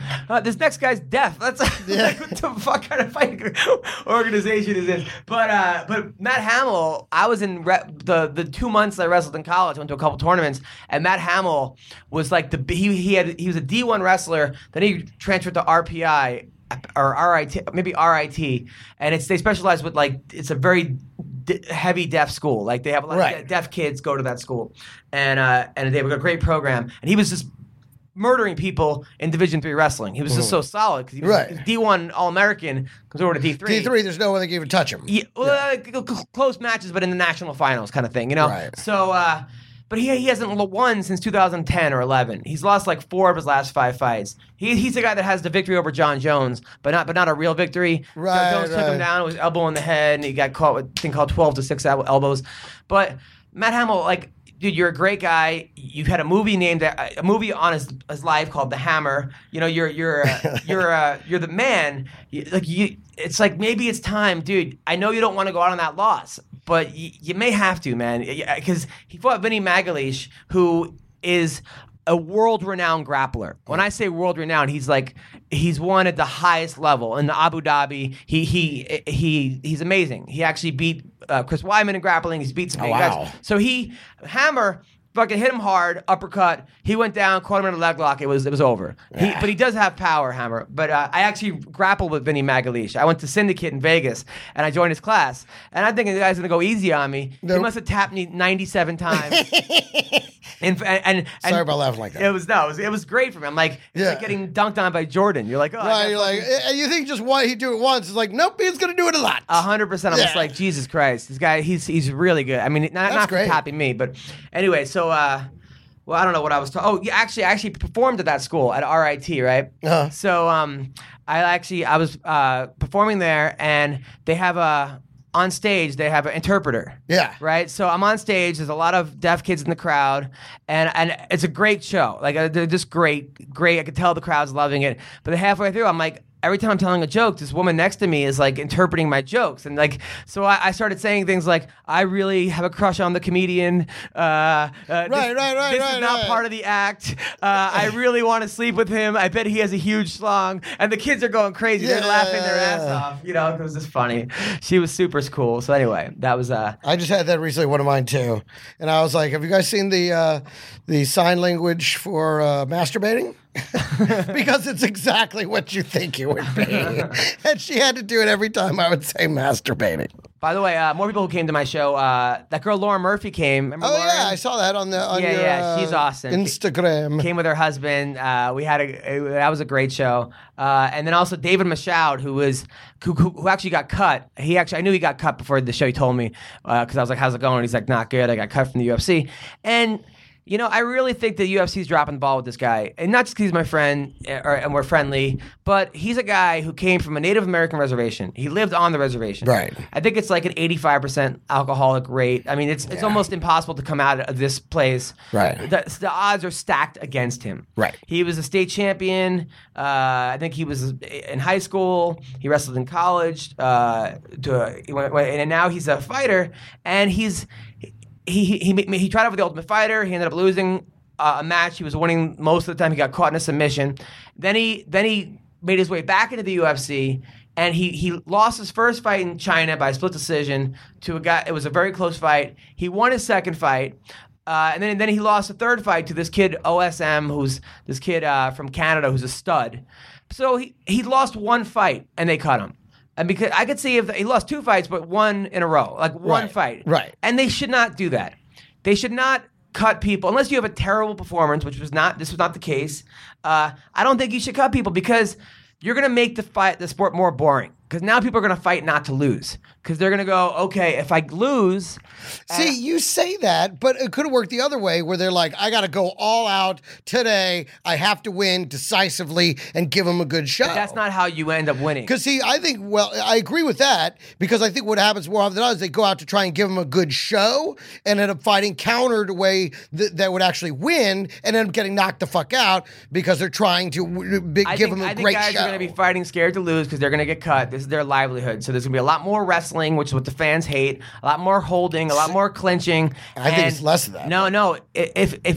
If you guarantee these guys not 2 fights or 3 fights, or they sign 3-fight contracts, win or lose, the guys are actually going to go out there and they're going to have more time to fuck around. See, I think it's the opposite. Not fuck around, they have more time to explore. It's not. Trust me, I've talked to these guys. I talked to Gerald Harris. He said, I was scared to lose, so I fought a very safe fight. And that's what these guys are going to be doing. You should not be cutting people after one loss. I don't think that's the case, unless they go out and just embarrass themselves. Yeah. I mean, if they go out and start running around the whole time, or like El Vato Pancho from that guy got cut, and he the guy who fought Sage Northcutt, you're talking about, he got busted for weed afterwards. Tested positive for weed. Of course, that's how he was. That was his own Tip of Fighter program. But he took that fight on short notice. If you take a fight on short notice and you get caught with weed, they should take it out because that's I don't believe, because you didn't know. You know what I'm saying? If you're gonna take a shot on short notice and you put marijuana in your system, because these guys, you didn't know you were, and marijuana takes a long time to get out of your system. Exactly. I think that's a little wrong. If you lose on short, but he also pushed a ref. You push a ref, you're out. Yeah. That you can't push Herb Dean. You can't, whether or not you agree. So I understand. And he came in 4 pounds over, and he looked like shit. So I don't really have that huge problem. For him, there weren't a lot of reasons to not cut it, other than getting caught with weed. But yeah. So, but a guy like this guy Dave, plus the fact is, they honestly were not, I wouldn't say exploiting, but they weren't talking about the fact that the guy comes from a Native American reservation. There's a lot of Native Americans in this country, in the world, that would really get behind this guy. But they didn't know. They didn't know because I had him on the podcast. People listening. Wow, I live on a reservation. I didn't even know about this guy, and now they're fans. If this dude, there are markets in the U.S. they're not really showing about. If David Michal was from Ireland, they would have kept him. If he was from Korean top team, they probably would have kept him because they don't have that many UFC fighters in those markets. Yeah. So on a strictly business standpoint, I feel like he shouldn't have been cut, and because he lost one fight, he shouldn't have been cut. Anyway, I happen to like the guy. I think the guy got screwed, and I'm a David Michal fan, and I think it's bullshit. Honestly, I happen to like the guy. I like his story. His girlfriend's fucking hot. She came to the show, so he's got that. Yeah, and she's got a last name, she's also Native American. Her last name is like Walking Hawk, or something like that. It's exactly what it. It's exactly it. Yeah. So. Anyway, by the way, that guy that I met, that guy, because I was talking to him about Tinder, the wrestler that had the $1 million thing. Right. So he has an app that automatically swipes right on Tinder. So now... Right. You know what? I heard about this app. Now, this I've actually heard about because he was like, listen, it's a numbers game. Just swipe right to everybody and then see who answers back. How lazy are we getting? To the point where, this is You're automating the easiest interactive device ever. My thumb. I don't have too much time. Too much time to look at the person and see if I'm attracted to them. Swipe right on everybody. And that's how you know guys are pigs, because no girl is buying that app. Well, and that's why Bumble is now taking off. What's Bumble? Bumble is the one where the girl has to make the first move. Guys can just get on there, but you can't do shit. Girl, you can't do shit. The girl does it all, and so you just have to sit around and hope somebody picks you. You know that if a girl didn't sit, you're so basically, Bumble has taken us back to where we started. Oh my God. To where the woman chooses the man, no matter what we really try. It's ultimately up to her anyway. Funny. The quickest I've ever had sex with a girl, it was I was in Oklahoma, and my tooth had fallen out, right? Mm-hmm. And I actually, but I was like... Sounds like a good... That's how you meet a woman in Oklahoma. No, my anytime you lose teeth, you're going to meet a lady in Oklahoma. I had a flipper in. It was already... I had a flipper. I lost my flipper. So I ended up meeting a girl, and the whole time I'm not talking because I'm embarrassed. At the bar and then back at her place. I'm embarrassed. You're going to be able to see that I don't have a tooth. So I'm holding a beer bottle in front of my mouth. I'm looking down. I'm only saying sentences that have 2-word answers. Yeah. Yes, no, uh-huh. And within 20 minutes we were hooking up. And I'm like, man, if I would just shut up, I would probably do so much better. You're talking yourself right out of pussy left and right. I've talked myself out of so much pussy. If you don't say anything, girls will just talk themselves into it. Yes. That's the lesson. That's the lesson, guys. Guys, shut up.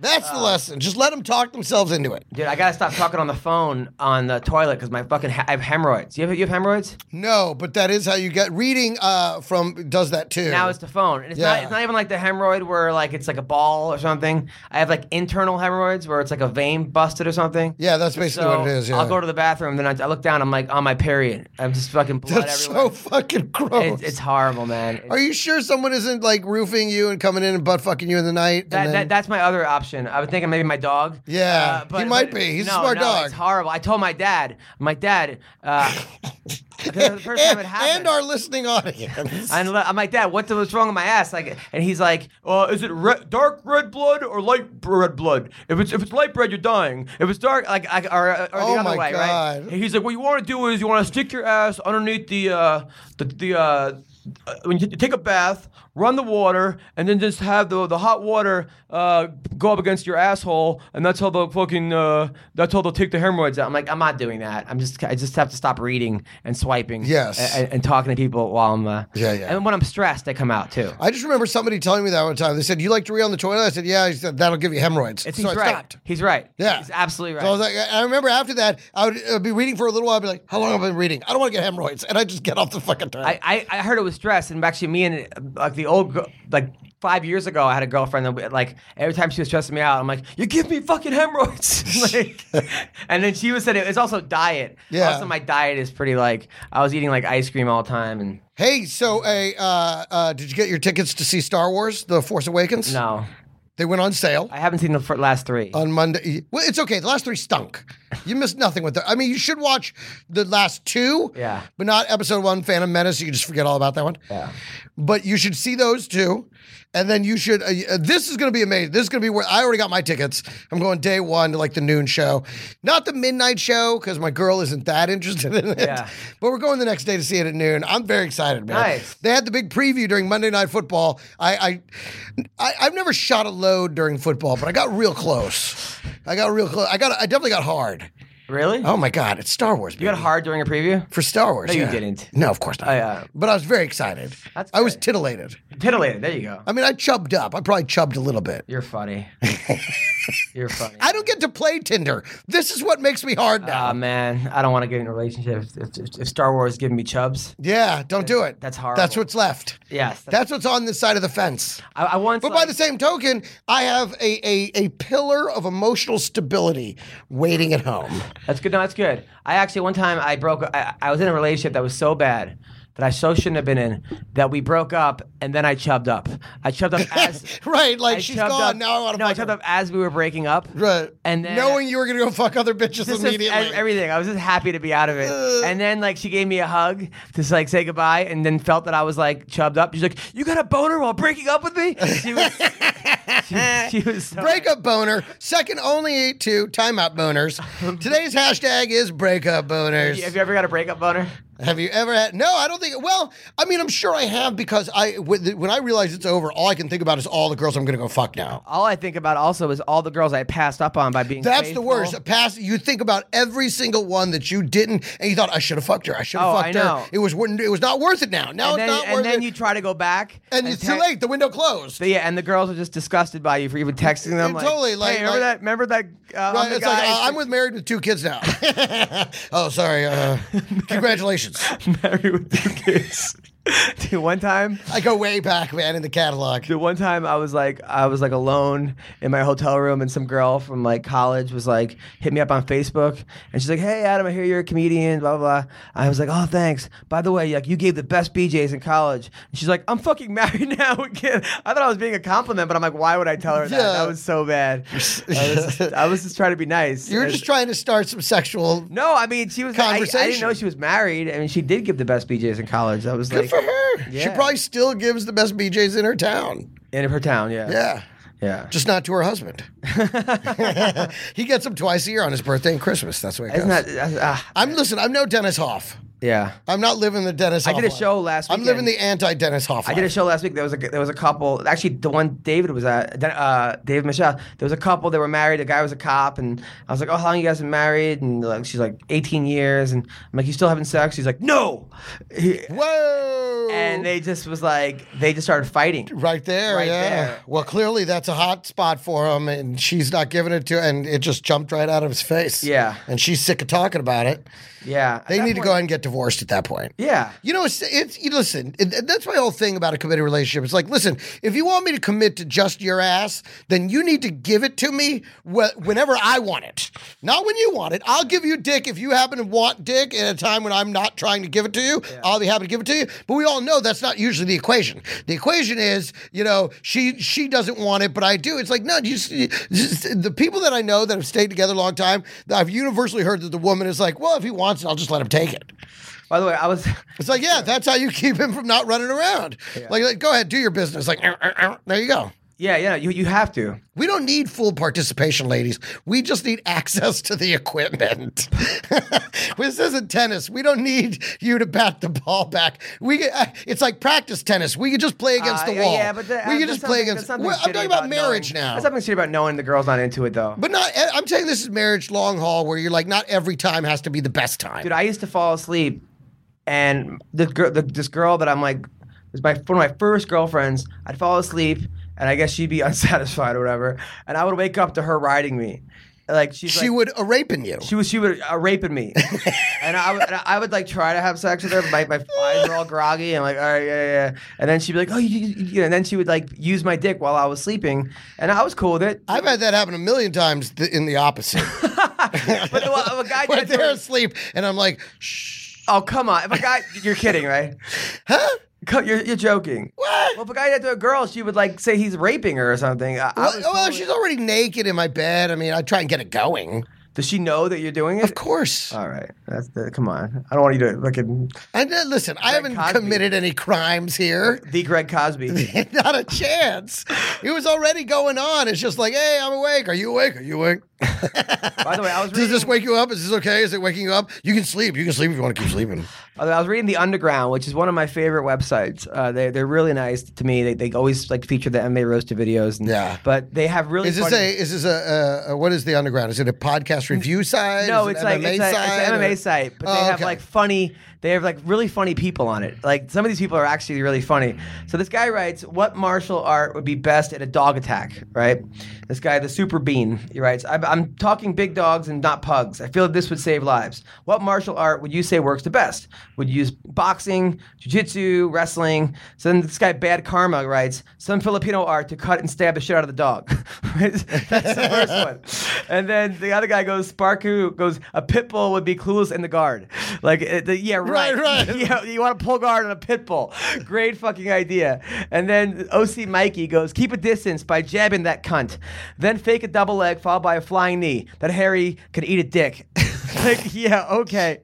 And then it just keeps going on and on. Someone writes rope-a-dope or that dog or capoeira kick. If it doesn't use thug jutsu, it just keeps. I was laughing. I think dance fighting is probably your best option versus a dog. What is it? Dance fighting. Dance fighting? Yeah, isn't that capoeira? Yeah. Brazilian dance fighting or I think that's right. And then somebody was like, when attacked by two dogs, this was SW writes, it is best to stand firm until they both jump at you, and then suddenly you smash both of their heads together, and they run away looking confused. This move was proven by Arnold in True Lies. I was going to say, that's from True Lies. That's from the opening sequence when he's skiing down the mountain after he blows up the pool at the party, and he's skiing, and the dogs are coming after him, and he slaps them together with his hands, and then he's like, sorry.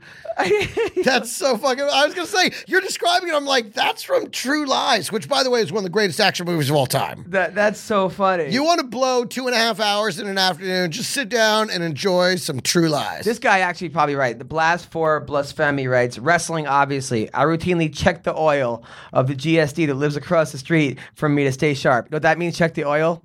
It's like when you're wrestling and you want to get behind a guy, you like put your... You make like a what is this? Like you put your hand out and you put your right up his ass. Okay. So it's called checking the oil. See, that's actually like with a the move. thumb? Yeah, with the thumb. I've never actually checked an oil or. Oh, but I've okay. had, Yeah, and there's no such thing as boner timeouts either. But I've had coaches tell us to do that. I'm like, yeah, I'm okay.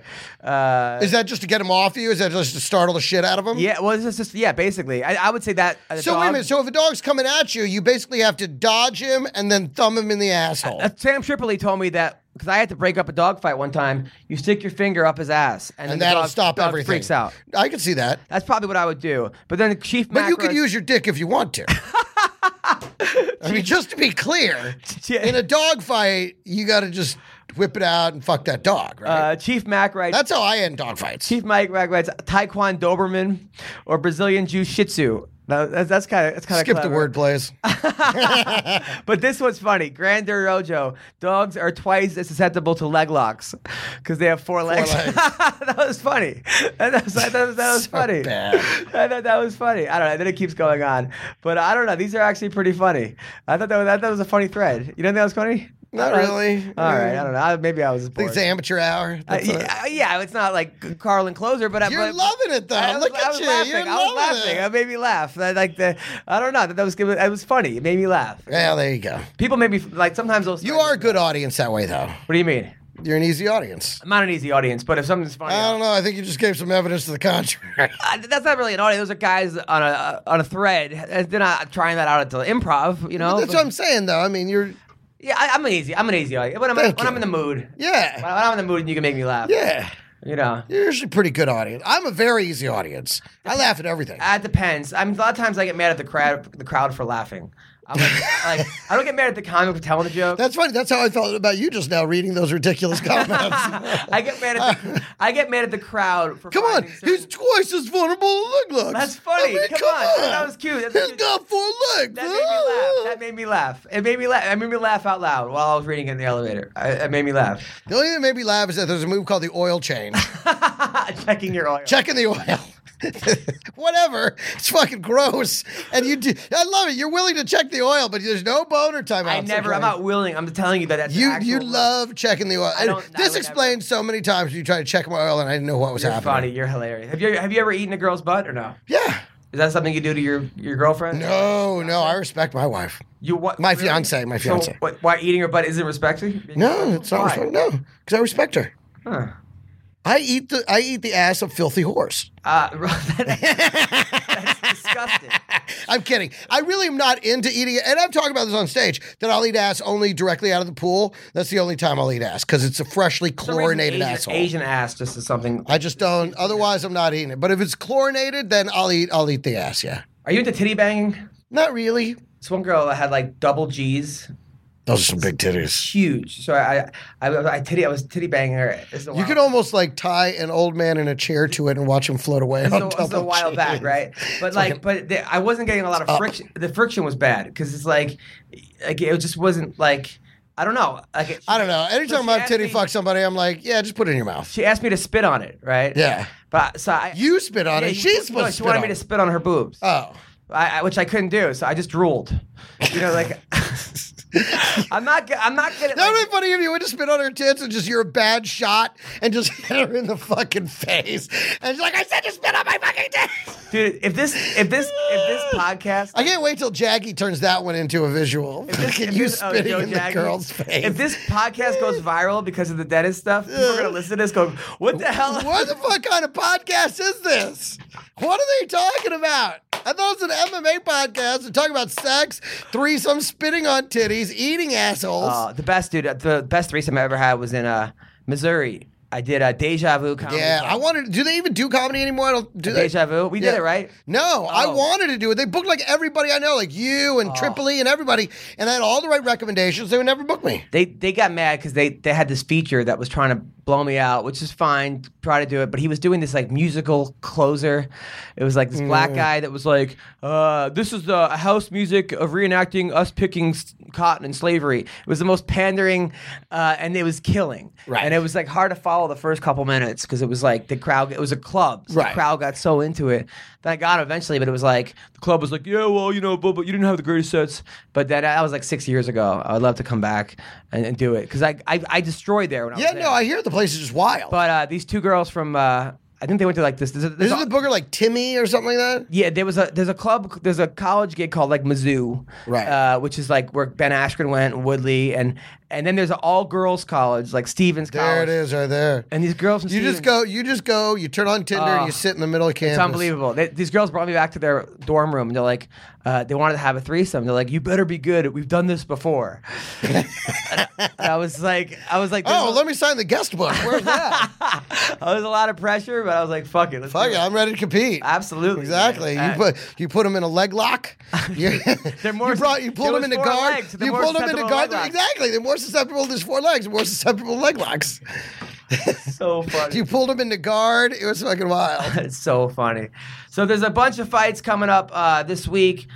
This week, actually, Joe Duffy's fighting Dustin Poirier. Oh, okay. Joe Duffy is fighting. There's some good Bellator stuff, but I guess we'll talk about that Thursday. 'Cause Yeah. it's closer to the weekend. Yeah, let's talk about that on Thursday. You know, so what do I got this week? I'm actually started shooting my new TV show next week. I can't even talk about it because it hasn't been officially announced, but we start shooting next week. That's fantastic, man. And I'm excited. And I don't have to move either. Yeah. I don't have to move. So that's a big, I was like, Oh, that's right. You were going to have to change apartments, and now you don't have to. yeah. That's great. That's yeah, better. Which is huge. Yeah. That That's was a not- huge pain in the ass. We talked about moving is the worst. It's the worst. The worst. Especially because you got all the bills. Because like everything is like, to me, online. I used to have checks, write out thousands of checks and send them in. Now I'm like, I do it online. Right? Yeah. But the problem is when you move, you got to remember all your passcodes, and which I never do. It just takes forever. I'm not good at that. Dude, I would keep a sheet, a handwritten sheet. With all your Yes, so that it's not online, it's not on my computer, it's not digitized. It is just a sheet of paper with the with you're the the most website. organized degenerate I've ever met. Yeah, listen, because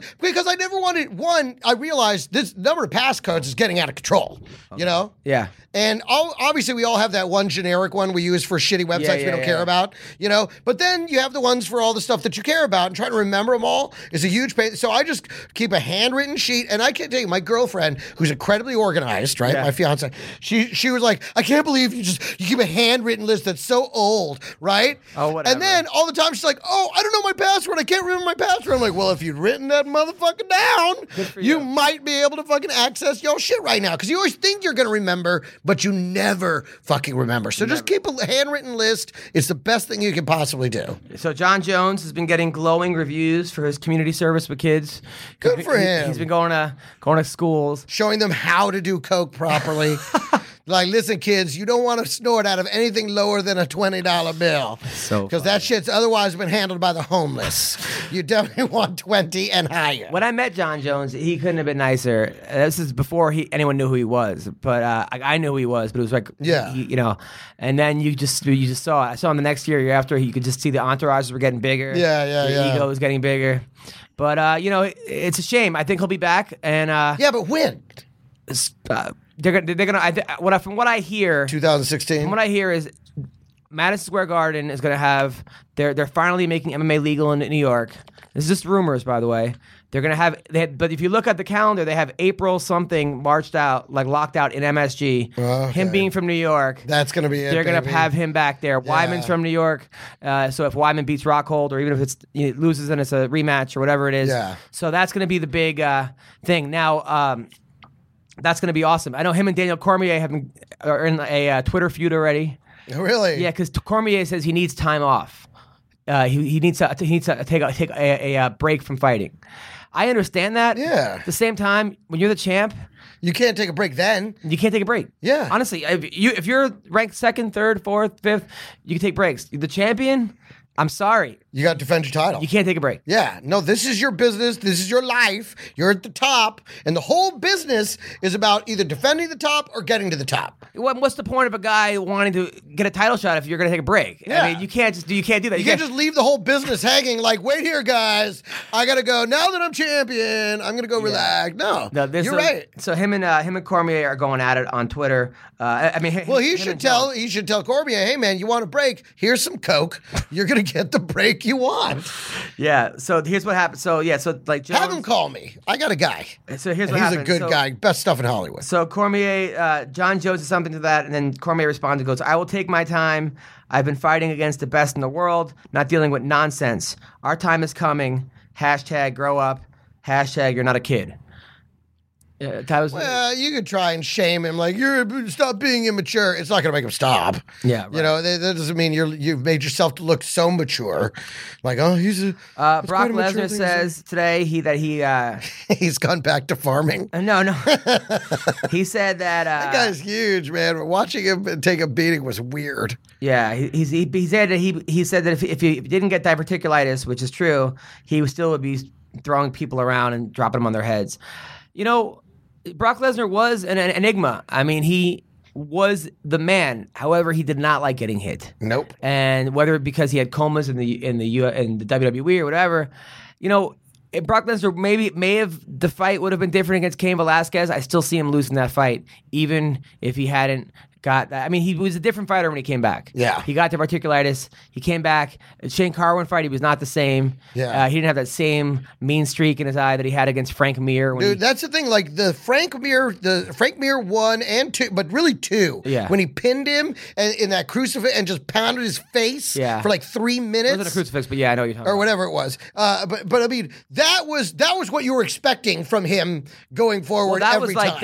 That was like definitive Lesnar. If that's Brock Lesnar and he hadn't gotten sick and went to the hospital and came back and found Jesus and everything else, he was like that Major League. Remember Major League 2? Yeah. When that guy found Jesus, the black guy who in the Allstate commercials who was like, he was like so nice afterwards. He was like, what was his name? Was he the one that Joe Boo? Yeah, Joe Boo was the god that he worshipped and was like, "You lied to me, Joe Boo." Yeah, no, but when he came back in the second one, he was so nice. That's how Brock was when he came back. He wasn't the same guy. He wasn't. It was so strange. You're right. That desire to just pound guys was gone, and watching him get hit, all of a sudden, like you could see fear in his eyes. Like, how is this giant afraid of anything? But also, then all of a sudden, the stories came out from Pat Barry, other guys that were like, people that spar with Brock had to sign contracts saying they wouldn't hit him. Right. He didn't like being hit. And you know what? Brock Lesnar, he was that. I wouldn't say he was a bully, but he had that huge guy. There was nobody to bully Brock. Yes. Brock Lesnar was a fucking enormous, even in wrestling back in the day.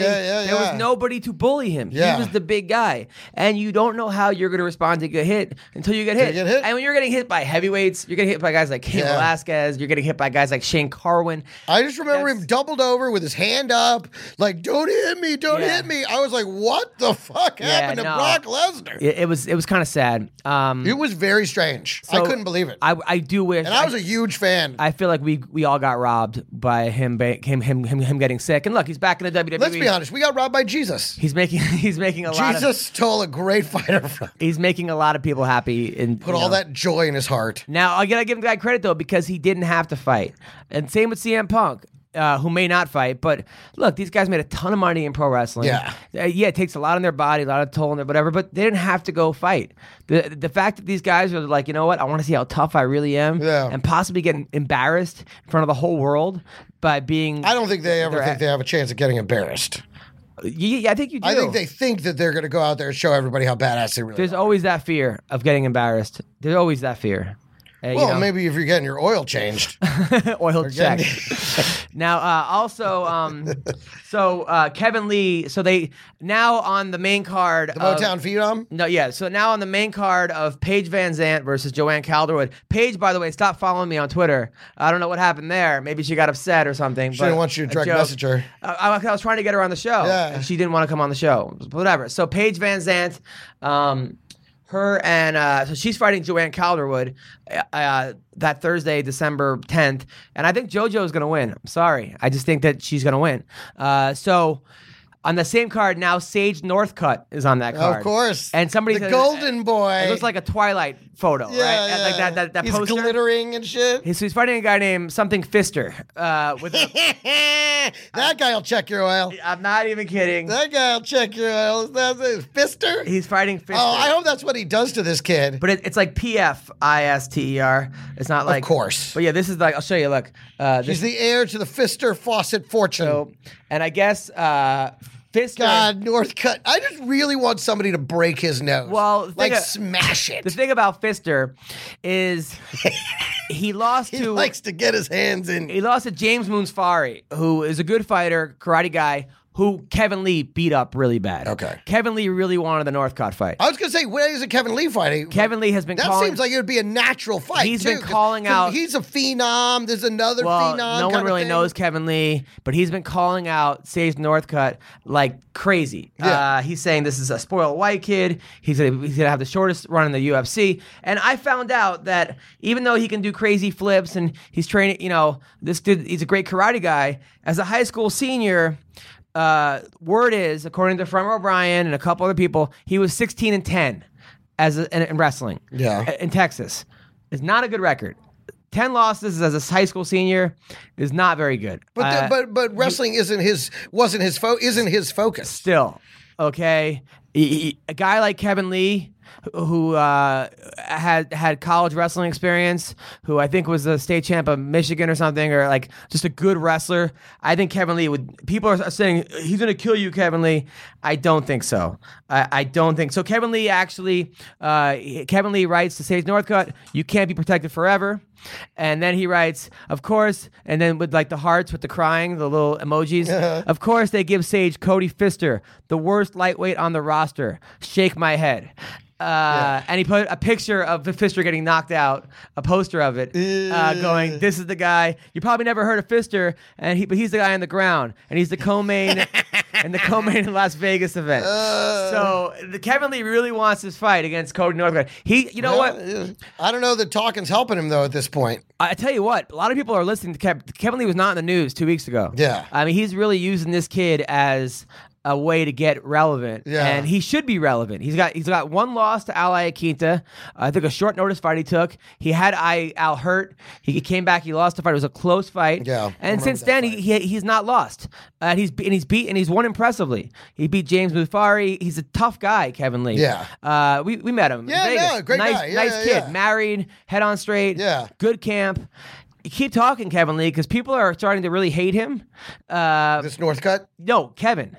Oh, really? All these people. Right, hey, listen, turn into the villain. If you can't be the hero, be the villain. Yeah, but I guarantee a lot of people are going to secretly root for Kevin Lee to beat up this because they. But first, this kid's going to beat up this Pfister. Yeah. Well, yeah. I mean, I think so. I mean, they probably look. The kid's 19 years old. He's a good-looking kid, and they want to bring all those viewers. Listen, this is a pure business. Remember, this is an entertainment industry. Yeah. Okay. They need market share. They need to develop new names. This guy's young. He's good-looking. They need young audience. They got to refresh the audience. Yeah. You know what I mean? They can't rely. I mean, they lost everybody that was into that first wave with Rampage. All those guys are gone. Then this wave didn't produce as many stars. They got John Jones. Yeah. But they don't have as many stars as that range did, so they got to have stars. Yeah. And this kid is a star. But the problem is a lot of the fans, like the guys who should be stars, Mighty Mouse Johnson, T.J. Dillashaw, they're not resonating with the fans. And that's why Conor McGregor moved up so fast, because they're like, oh my God, he's a star. He's a star. Let him they shine. should be. Some people just have that it factor, you know, on a purist standpoint. I like watching Johnson fight, Demetrius Johnson. And listen, this kid, this Sage Northcutt, oh my God, I'd bang him. Come on. He's so hot. You would bang him, honestly? He's adorable. I mean, I'd bang him. I wouldn't let him bang me. Well, that's our show today, guys. We want to thank American Icon Autographs, AIASE.com. Hey, Sean, what's up, buddy? Celebrity memorabilia and events. Tip a fighter. Fighters are underpaid, and we can make a difference, people. Yeah. Tip a fighter. Go to their roster. Go to tipafighter.com. Find out who is on their roster. Well, just listen. You win some money on these guys. Just go to Tip a Fighter, see if they're on there. Throw them some ducats. Right. Thursday we have a great show. Thursday we have Ashley Evans Smith back in studio as well. She's gorgeous. Have you met her? Was she the one that we had right here? Yeah, she's gorgeous. Awesome. Was she like married or? No, that was Leslie Smith. Oh. Ashley Evans Smith has a tattoo that says Rebel Girl. Actually, she's not going to be in the studio. Scratch that. She'll be here next week. But we do have on Thursday Stephen Thompson, the karate guy. And he's gorgeous, too. He is gorgeous. And we have other people as well on the show. So thank you guys so much. By the way, Al Jabron, who's the guy from yesterday? Guy from yesterday? Oh, Alan Juban. Juban. Yes. Juban.